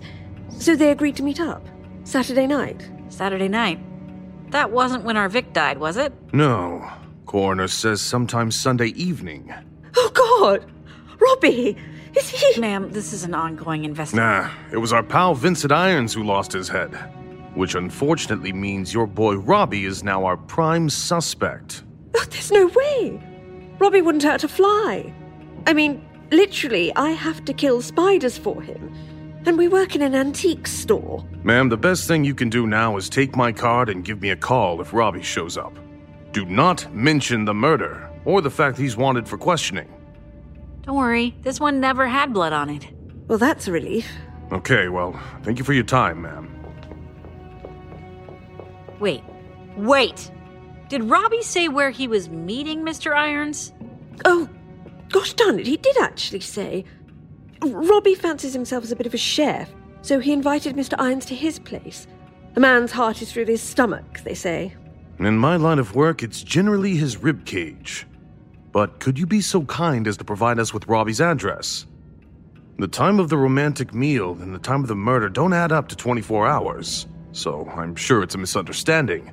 Hopefully Robbie's date with Mr. Irons went so well that he's still nursing a hangover.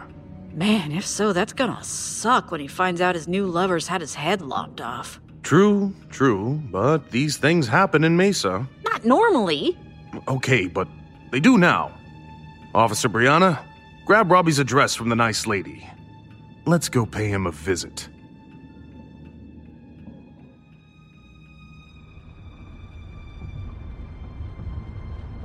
So what do you reckon? Robbie Richards, villain or victim? Too early to say. Do we know how Mr. Irons' body was found? He'd been booked into the suite until tomorrow. Strict instructions not to be disturbed. Security footage shows he entered the lobby alone. What about beyond that? You're not gonna believe it, but the Galley Hotel's security cameras are on the fritz. All they got was 5 seconds of footage of a black-gloved hand reaching out of an elevator door. This is a joke, right? Anyway, we're here. Well, looks like Robbie isn't our perp. How can you be sure? This could be another of his victims. Unlike someone, I thought to ask his boss for a photo. I recognize the arm sleeve tattoos. They're his. What the hell are you doing now? Checking that the tattoos are real. Ooh, they are. Okay, so we have Robbie Richards hanging from the ceiling, naked in some kind of chain bondage swing. Much like our first Vic, he's missing his head. I'll get forensics in to check the scene, but I'd bet my badge on the head being absent, just like Irons was. So, what are we thinking? Our perp lured Robbie into a date on Grindr, pretending to be Vincent Irons, then lured Irons into a date in the same way by pretending to be Robbie? It's a solid theory. So what? We have a killer targeting gay men who particularly wants us to connect the victims. There's no way Irons had swallowed that business card before he died. It has to be related. I'd imagine so, sir, yes. But now we're kind of stumped. We have two victims that connect in a sort of Ouroboros. A snake eating its own tail. One leads to the other. I know what an Ouroboros is, officer. But what if you look at that iconography in a different way? It's not a snake eating its own tail, but a snake putting its tail into its head. So the killer hates blowjobs? I don't know. I hadn't thought that far ahead to work out what it could imply. Wait a minute. Wait a goddamn minute. Officer Brianna, I don't think we have an Ouroboros at all. I think we have ourselves an honest-to-God chain of clues. My favorite kind of chain. No offense, Robbie. God rest your soul. What is it then? Well, on the bed, buried in a pile of blood and gore, I found a flyer. And you'll never believe what it's for. Is it? What time is it, officer? Just past 10 p.m. Way past closing, then. We're gonna have to hurry. Anything could be happening.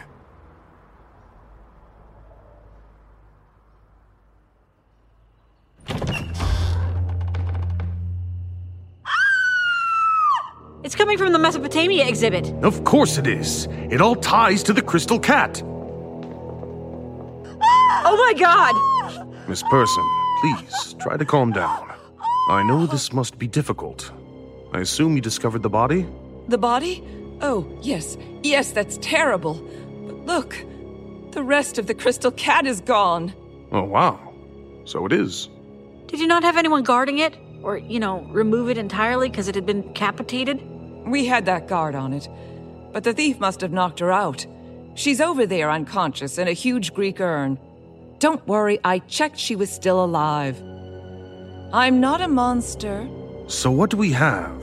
The crystal cat's missing, and in its place we have the headless, limbless, naked body of an unknown Vic. He's not unknown. It's Daniel Carruthers, the curator. You spoke to him this morning. Wait, how can you tell? He's headless, limbless, and nude. Because of that. Let's Oh. He has a birthmark just above his manhood. Yes. In the shape of Andy Samberg. Wow, it actually does look like him. Okay, but how does that help you identify him? It's practically touching his penis. A little bit intimate to be showing off at work, no? Okay, fine. Carruthers and I were, shall we say, intimate from time to time? Rather a lot of times. In fact, if it had been up to him, we'd have been bent over my desk in my office literally every night. And okay, maybe I portray this stereotypically cold, rich woman who only cares about her crystal cat rather than the dismembered man sitting before her. But...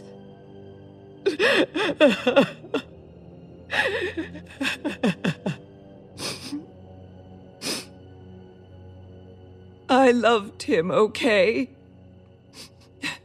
If I hadn't focused on the cat statue first, then I think I would have thrown myself out the window. I loved him. I loved my dear, dear Daniel so much. I do love him. We were to be married. The whole dynamic we had at work, it was kind of role play. A bit of fun. We were deeply in love. I have to. Miss Person, I'm so sorry for your loss. We have just a couple more questions, then my officer will escort you outside for some fresh air. Do you think you can handle that? Yes. Anything to catch Daniel's killer. Fuck the cat. I just want the man who did this to him found and executed. I understand. I realize this is awkward to ask, but did Mr. Carruthers have any other sexual proclivities other than, well, you? I'm not sure what you mean. Well, okay. We're working from the theory that our killer is meeting men through this app, Grindr, and using this to select his victims. Daniel, use Grindr? Good Lord. I regularly had to talk him through how to use Microsoft Word. But no, on top of that, he certainly wasn't into men. In fact, a couple of weeks ago, Daniel's nephew came out as gay. And Daniel was a bit of an old soul. Found it very hard to relate to the idea of being attracted to other men. So he did a lot of research and asked a lot of questions, determined to fully understand what it was like for his nephew, so he could be there to support him. It was incredibly sweet, actually. He was... I think we can leave it there for now. Come on, Miss Person, let me take you out to get some coffee. That would be lovely, thank you. But no, Daniel was definitely not gay, and had definitely never used Grindr. Man, I hate doing this by myself. Without Officer Brianna around, I have nobody to monologue to. I know. I'll break out my trusty dictaphone app and record what I'd say to her into it. It'll be like I'm talking straight to her. Officer Brianna. Hi. This is Detective Logan speaking. I'm bored and I'm investigating a crime scene by myself. I found some masking tape, so I've sealed off the Mesopotamia exhibit. I checked Mr. Carruthers' body, but I couldn't find any clues this time. A bit disappointed. Hope forensics can dig something up. Now I'm just wandering the museum. That guard's still out cold in a Greek urn. I got bored and checked her pulse. She's still alive, but we should probably call the paramedics for her sometime. I'll do that later. This place is pretty much entirely deserted. I'm surprised it's not busier, even despite the murder. Isn't this museum really popular? Heading to the zoological exhibit now. Holy Frankenstein's wiener! Officer Brianna, you gotta see this! I found an absolutely giant cockroach in a glass case. There's a short, stocky, bald fella studying it. Probably some cockroach aficionado. I'll never understand people. My good sir, this is no cockroach. Officer Brianna, the bald man is telling me it's not a cockroach. Indeed. This is a giant isopod. They live underwater. Don't worry, you won't find one of these in your kitchen. Update. He says it's a giant isopod, and they live underwater. Fascinating creatures they are. Members of the Bathynomus genus. Nearly 20 different species exist. This one here, in the display case, is in fact a preserved version of the second largest giant isopod ever caught. If you look on the plaque, you'll see they named him Phil. I find Phil a bit unsettling. Most people do. And yet, they make great pets, would you believe? I used to have a menagerie of them, until my landlord caught wind and had me release them into the wild. Mind you, they can be vicious little critters, too. In fact, a few years ago, they released footage of one of them biting a shark's face off. Oh, God, I hate sharks and all. Don't tell me you used to collect those as well. Oh, no. Sharks can be wonderful creatures, but a small apartment on East Main Street is hardly the location for an aquarium full of sharks. Especially not when you live on the 3rd floor. Building 3, apartment 3, 3rd floor.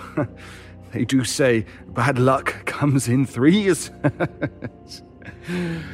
Anyway, here's a secret. Phil the isopod used to be one of mine. When he passed away, I donated him to the museum. Sometimes I drop in and check on him, just to be sure he hasn't lost his head stuck in a glass case alone like that. Isn't that right, little fella? With all due respect to the dear departed Phil, I'm glad he's no longer alive. I wouldn't like to meet him in a dark alley. I'm sure he'd be more afraid of you in a dark alley than you would of him. But anyway, Detective, my time with Phil is over for the day. I must be off. Good luck with whatever business brings you here. Well, he was an odd fellow, Officer Brianna. And this Phil cockroach thing is skeeving me out. I'm gonna head outside to meet you. Officer Brianna! My God, I've missed you. Oh, the paramedics have taken Miss Person to the hospital for shock. Okay. Oh, you're heading home for the night too. I guess we have had a pretty active day. Forensics are heading in. Yeah, I guess I should go home and get some rest too. Good night, Officer Brianna.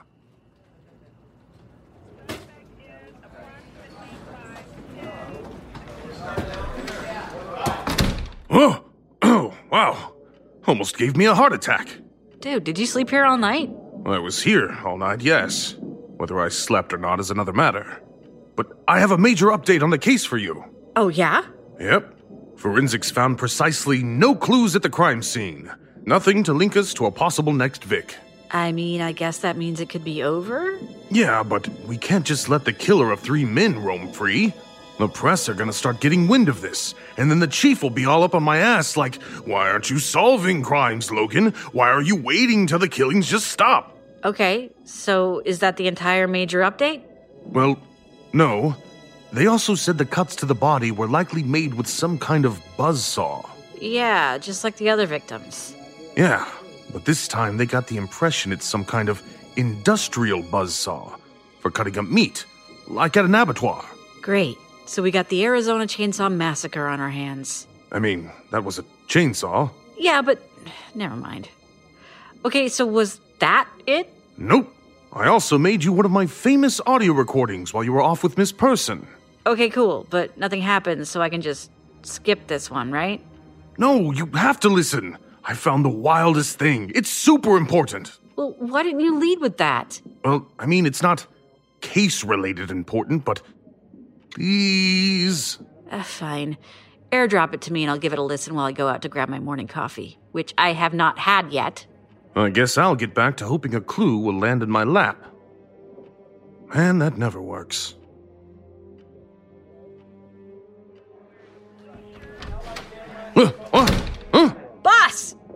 Holy shit, you're an idiot, but you're also a genius. Hey, isn't that exactly what they said in the paper that time I solved the Mikowski case? Never mind that. Did you listen back to the recording you made last night? No. Well, yes, several times. I was bored, okay? And I like the sound of my own voice. And you didn't notice anything strange? Other than Phil, the terrifying isopod? No. This is exactly about Phil, the terrifying isopod. Oh God, why? Boss, listen. What time did we arrive at the museum last night? About 10:30. And what did you say right before we left for the museum? We're gonna have to hurry. Anything could be happening. Okay, one sentence before those two sentences. Come on. I said... Oh, holy shit. I said way past closing then. Because it was way past closing. The museum closes at 7. And yet on the recording you mentioned, and then had an extended conversation with, a supposed visitor to the museum. Okay. I guess I can't talk my way out of this one. I fucked up. It was Miss Person's sob story. It really got to me, okay? I wasn't thinking straight. Never mind that now. The point is we have the killer on tape. Right. I see why you're excited, but listen. You didn't see the guy. He was tiny, frail, walked with a limp. And furthermore, he wasn't even carrying a bag, let alone a massive buzzsaw or the majority of a crystal cat statue.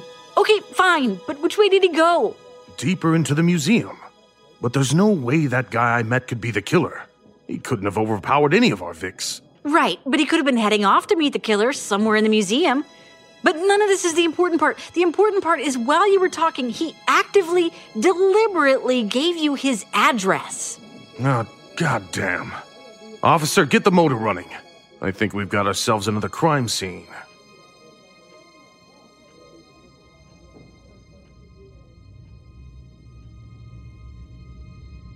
Oh, well, I guess we can definitely rule out our theory that our killer's specifically targeting men. At least he posed her tastefully. I mean, sure, she's sitting on the couch fully dressed, but her head's still gone. Something tells me this isn't that isopod guy's apartment at all. You know what else is great? I spoke to the building super. None of the security cameras are working, apart from one pointing at the stairwell, which is functioning fine, but it's been knocked out of alignment, so all you can see is footage of a dark corner and people's hands if they hold one specific part of the corner of the handrail. And let me guess. For a brief second, the camera caught a glimpse of a black glove. I can't explain why, but I feel like this case is drawing to a close. Why is that? I just said I can't explain why. But I can explain this. A photo of two women? You think one of them is our Vic? I'm certain of it. Look at the note on it. Detective Logan, if you wish to see these dear sisters reunited, then you will follow my instructions. Return with Officer Brianna to the station. Explain the case to your chief up to this point, excluding the discovery of this note. Tell him you are working on clues. Then, Officer Brianna, take the rest of the day off. Do whatever you police officers do in your spare time. Detective Logan, drive around Mesa until you receive a text. It will contain an address. Show up, alone. If you alert anyone or bring Officer Brianna along with you, then dear Dahlia Audrey will be joining her sister Danielle in losing her head. If you follow these instructions to the letter, then the murders will end tonight. And I promise you shall be the cop who brings the killer to justice. Yours, B.W. Well, I guess we'd better do what it says. I mean, it absolutely sounds like a trap, but I don't really see how. You're not exactly a hard guy to kill, no offense. If it means saving one life, then I'll do it. I know it's not playing by the book, but... You're a maverick, yes.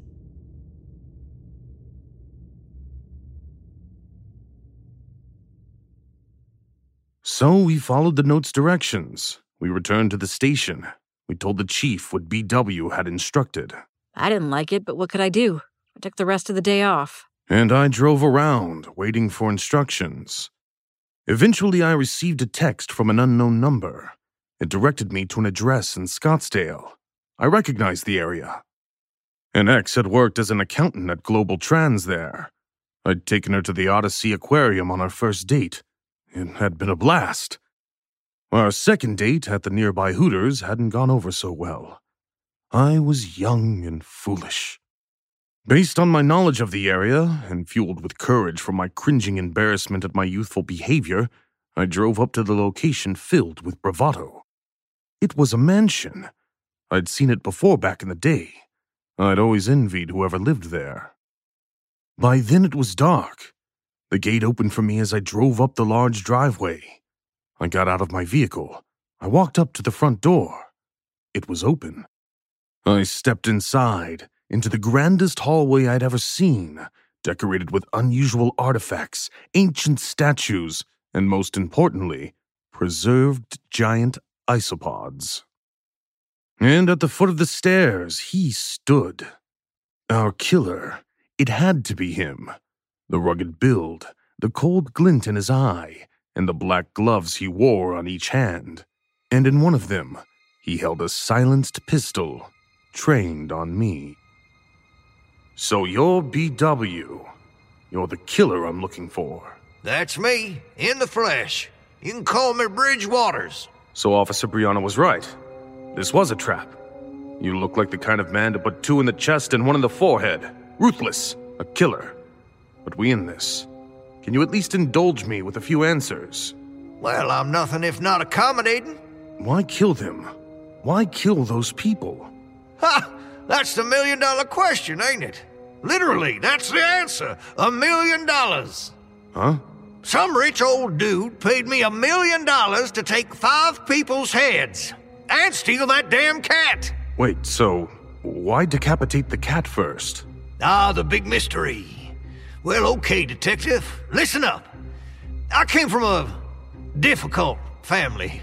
A real strange family, as it happens, with some real strange beliefs. Good people, I swear, but a little bit touched in the head. They had this notion that sex was a sin, and took it upon themselves to try raising a group of mythical beings who could cleanse the world of impurity. Like I said, well-meaning, a bit loopy if you ask me. Anyway, some real bad stuff went down, and now most of my kin ain't around no more. Maybe one day someone will make a movie of it. Reckon it'll make for a real compelling viewing. All murder and mayhem, and curse ye who deigns to stick thy dick into a woman's vag. All that stuff. Okay, so you had it rough. I don't understand how this relates to you decapitating the crystal cat. Oh, well, that's simple. My family was so obsessed with this purity shit, and I was the black sheep, so to speak. Didn't really buy into the whole sex is evil and wrong business, so they kind of gave up on me. Yes. And the cat? Oh, right. Well, it just means they never bothered to teach me to read right. I had to teach myself. But I ain't perfect. So when my benefactor texts me and says, get the cat and cut off the heads, I kind of missed the S and assumed he wanted me to cut off the cat's head. Turns out he didn't. They was 2 separate instructions. But hey, good news. Apparently it didn't matter none. He was going to cut the cat's head off anyway. Boy, I thought I was for it. But I did all them other decapitations good and managed to get the rest of the cat, and everything's just grand. Okay, so let me get this straight.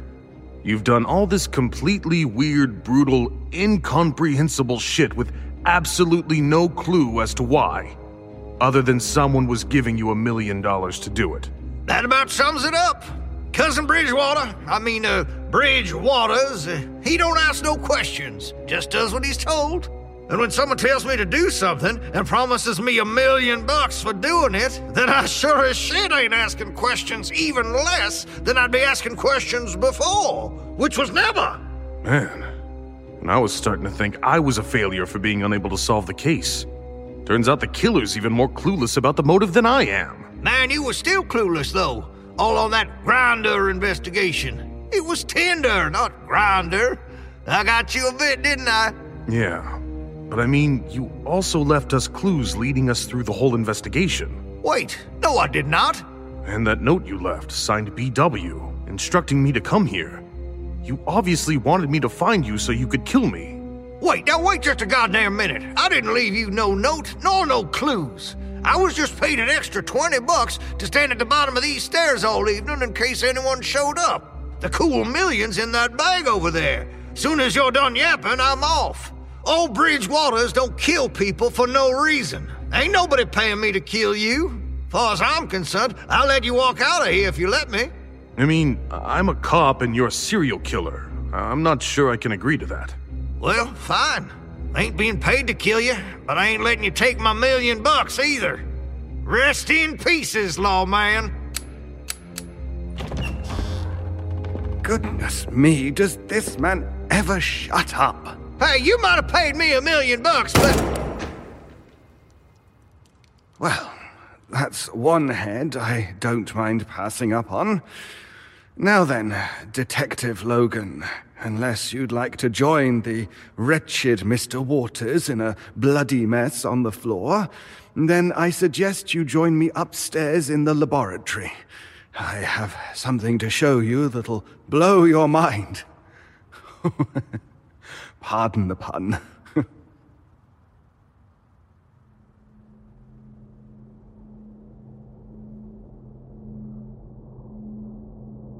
This is insane. There are things in these tubes that shouldn't exist, can't exist. Ah, but they do, Detective, but they do.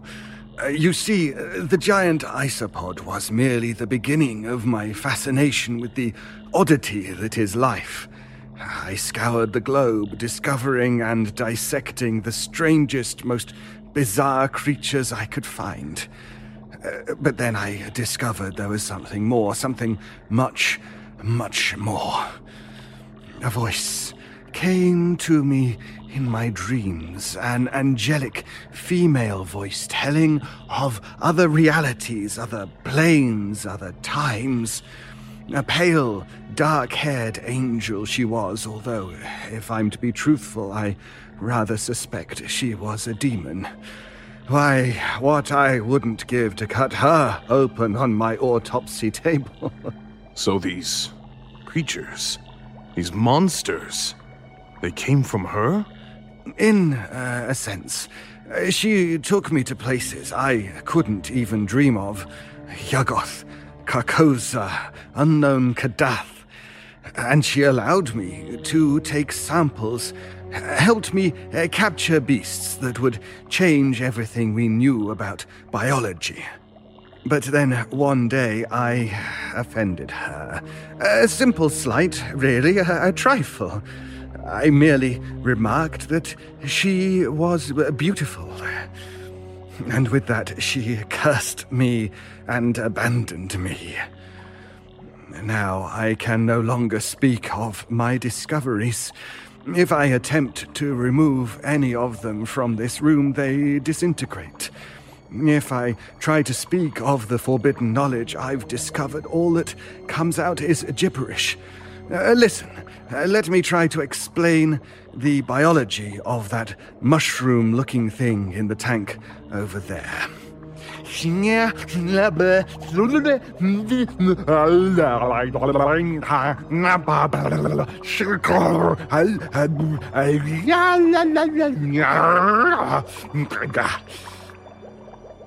may believe me to be crazy, but you try it. Just try describing that same being, beyond mushroom-looking thing.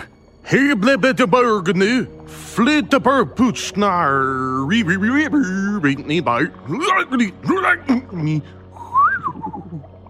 You see, we are cursed men, cursed with knowledge that could change the world, but unable to speak it. But then I discovered the legend of the crystal cat. Statues created by the ancient Mesopotamians to speak the innate knowledge of mankind, that which we knew but could not vocalize. And the legends claimed they worked. That's why so many crystal cat heads exist, but no bodies. The process leaves the head intact, but shatters the body. Every crystal cat head discovered is a tool that is being used to voice one of mankind's future discoveries. The wheel, the internal combustion engine, the internet. The conjurer merely has to think of the kind of knowledge they wish for, and the crystal cat will speak it directly from their subconscious. So you want the Crystal Cat to speak the words you can't? To share the information you've discovered? Yes.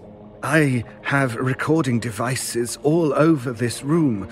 So many that they can't all possibly fail. Okay. So even assuming I believe this lunacy, what's with the whole severing people's heads thing? Yes. Well, that is unfortunate. You see, for the Crystal Cat to work, its head must be replaced by 5 of those who have been touched by something from beyond. Using a complicated ritual, I was able to identify 5 of these people. By what they were touched, or if they even knew, I have no idea. Dahlia Audrey isn't still alive, is she? You just wanted me here to witness this to prove you aren't mad. I'm sorry, but you speak the truth. And I believe that when you hear what the Crystal Cat has to say, you'll understand the worthiness of the sacrifices. It's under that red cloth, isn't it? That large lumpen red cloth in the center of the room? Well, I believe it's time you saw for yourself. Oh, that's vile! All 5 heads sprouting from the Crystal Cat's body. How are they even attached? Oh, it's like the flesh has melded with the crystal. Even if I could explain, my tongue won't let me. But let that bother us no more, Detective Logan. For now, all I shall have to do is hold aloft the head of the Crystal Cat itself, and the being shall share all the knowledge I hold. Speak of what lies inside my mind, blessed feline.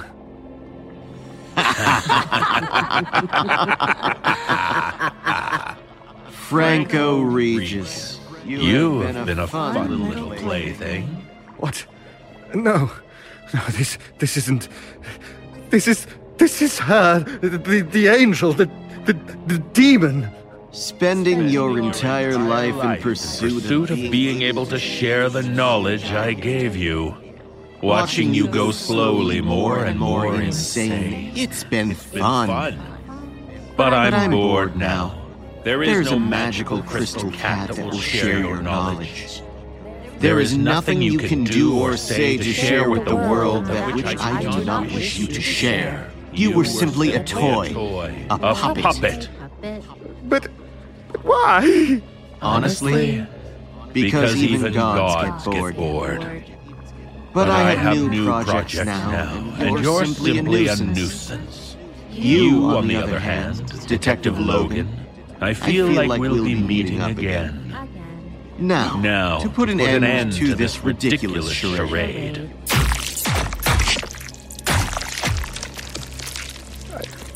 I can't. I haven't. I won't. No. And with that, every creature in his lab disintegrated. Every piece of equipment fizzled and burned out. I stood in an almost empty room filled with shattered crystal and exploded human heads. And for once, even I was at a loss for words. I checked the recording devices, of course. Not one of them had picked up a thing. I tested the Crystal Cat's promise. Not a word could I speak of what I'd seen, what I knew. I found a piece of paper and tried to write it down. It came out as scribbles. It was going to make the report really goddamn hard to file. So, in the end, I lied. I said a madman had hired a hitman to decapitate people because he was insane and had been slighted by those people. I said he stole the Crystal Cat simply because he knew it would piss off Mr. Carruthers, one of his victims. And I said Dahlia Audrey was already dead when I got there, which was true. I know Officer Brianna doesn't believe me. I've tried to tell her the truth, and it comes out as gibberish. Usually she looks at me pityingly, but sometimes, just sometimes, there's a knowing look in her eye. A glint of knowledge that makes me wonder. And the thing it makes me wonder about, I think of all the time. Before it destroyed itself, the Crystal Cat promised me one thing. She promised we would meet again. And as far as I know, that hasn't happened. Yet.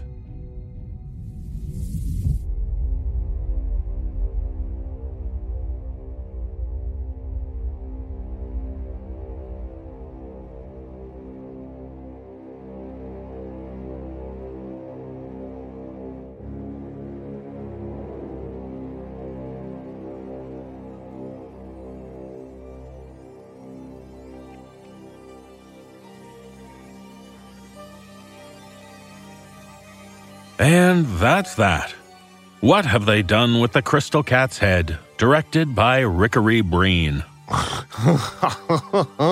Wow. I forgot I was even in that one. Playing a severed head. Your first role, in fact. My big break. Man, I looked so young there. Well, my dear, maybe you looked a little younger there, but you don't look a day older than when you were in a Wampoke family dinner. You're a gentleman. But I'm an old woman now. I know my looks have faded, trust me. Hollywood let me know that a long time ago. I'd like to know your secret, though, Crothers. You look exactly the same now as you did in the movie. Huh. I wish. I had hair back then, and I could actually walk without a frame. And I didn't need a bag to... Well, never mind that. Wait, hold on. I'm confused. I don't get the joke. You had hair back then? You have hair now. Huh. Well, what do you know? So I do. And, Lana, dear, I wasn't actually being complimentary when I said you don't look a day older than the Wampoke days. How long ago was that, Carruthers? It was, 5 years or... 5 years? Try 45. Or was it 80? Or was it last week? I can't remember. Why can't I remember? Let's move on for a moment. Carruthers, would you say that your appearance in What Have They Done with the Crystal Cat's Head was a favorite of your career?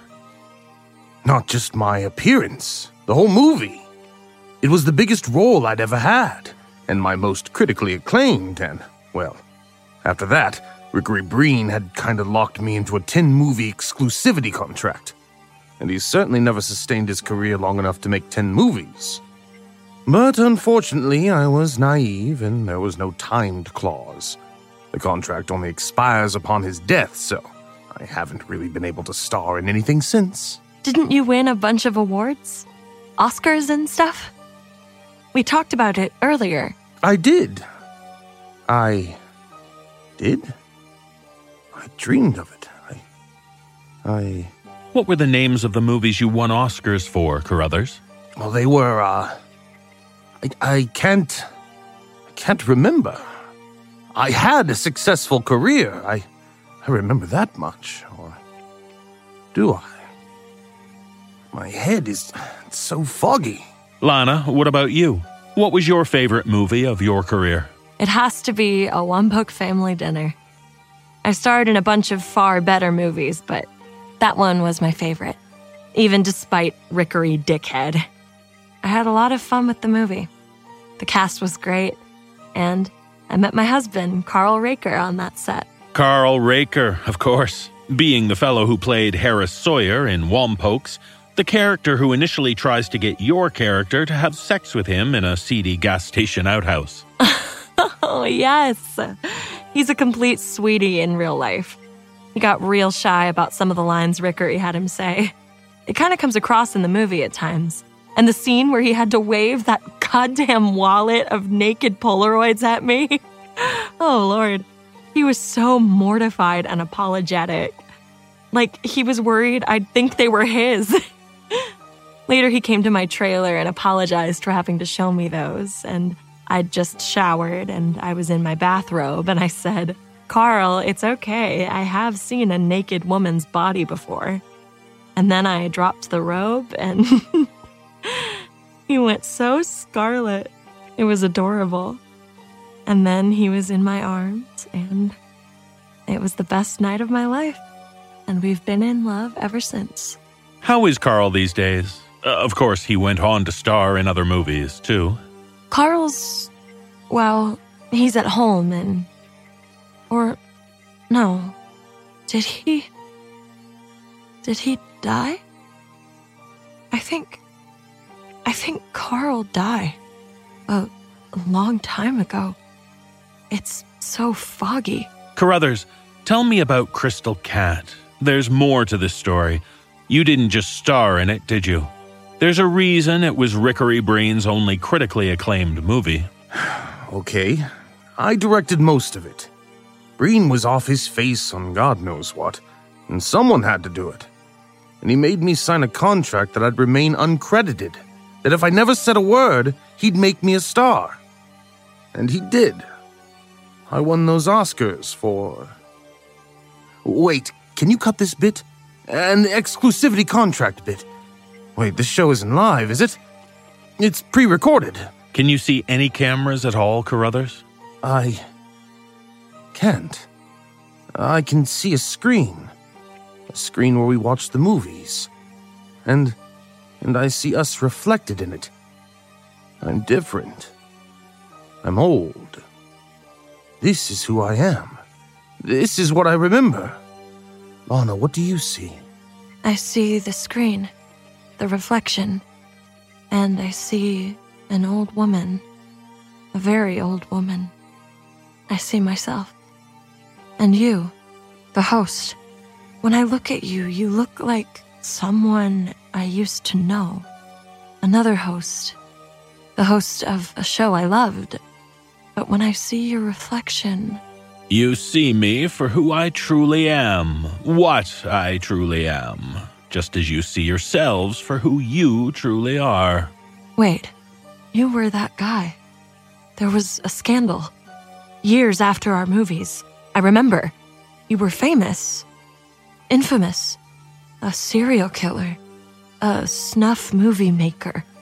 They said you were immortal. Some kind of demon. I think you see the truth of that in our reflections. I recognize him too. And yet, I don't feel afraid. Do you, Lana? No. And the fog is clearing. I'm old. I was in bed. There was the beeping of a hospital monitor. Someone held my hand. A daughter? No, a granddaughter. A great-granddaughter. And then you were here. I remember others like me. Old men and women. A 100th birthday celebration. Excitement. A nurse holding out a cake. I went to blow out the candles. Pain in my heart. We're dead, aren't we? This is the end, isn't it? You are. Lana Branning, Carruthers Smithington, and Rickery Breen. You all died last night. Breen fell down the stairs and died alone. His carer found him the next day. Christ, he was a dick, but he didn't deserve that. Do any of us deserve death or life? So, what is this? Why are we here? Why you? What was tonight all about? It was your final wish, for all three of you, to relive the moments that defined your legacy, and to believe, if just for a moment, your final wishes. Lana, you wish to believe yourself to still be a Hollywood starlet. Carruthers, you wish to have had the career you deserved, the awards, the accolades, but most importantly, to be able to tell the truth. Breen just chose to be in the spotlight. Even the moment where he stormed out of the interview, that was part of his wish fulfillment. But my movie was trashy, silly, critically panned. And mine. I'm proud of it, but I never got credit for most of my work. Does it matter? Does any of that matter? You. They meant something to you. This was for you, and you only. And maybe, in the future or the past, tonight's show will be viewed, and people will understand. Something doesn't have to be highbrow to bring joy.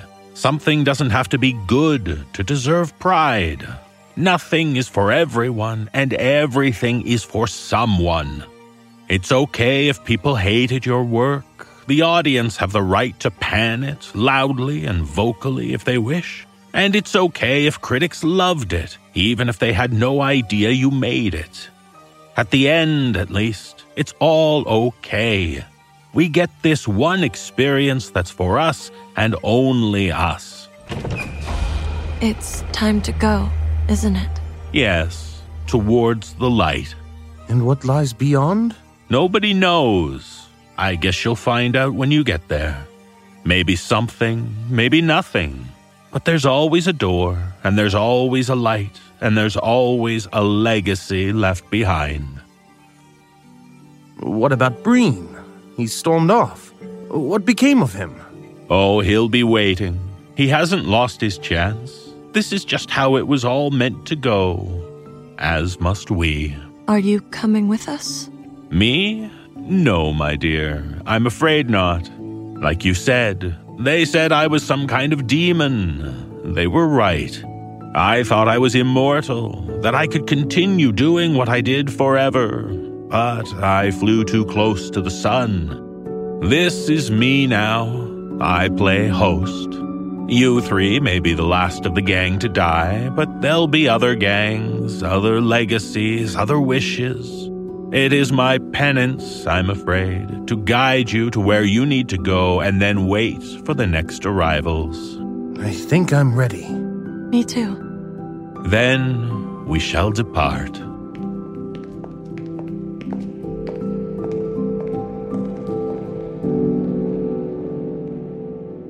And now I return to the set and await our next guests. I hope you've enjoyed tonight's show. No matter how you feel about someone's legacy, it is theirs. And just as it is their right to retain that legacy, it's your right to judge it as you see fit. Perhaps one day I too shall be seen fit to be judged, to pass through these doors that once again close to me. But for now, I return to my seat, to the screen, to wait. So farewell, dear viewers, and I urge you this. Brace yourselves, because one day it shall be you joining me. I look forward to seeing you then. Good night.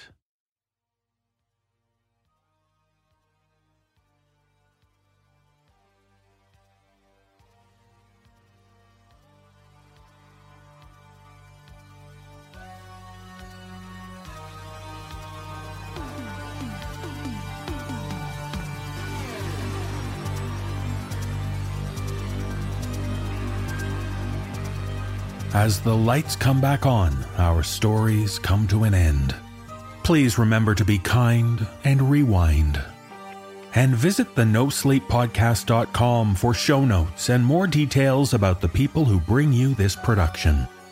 And on their behalf, we thank you for being a supportive, sleepless member. This audio production is copyright 2019 by Creative Reason Media, Inc., all rights reserved.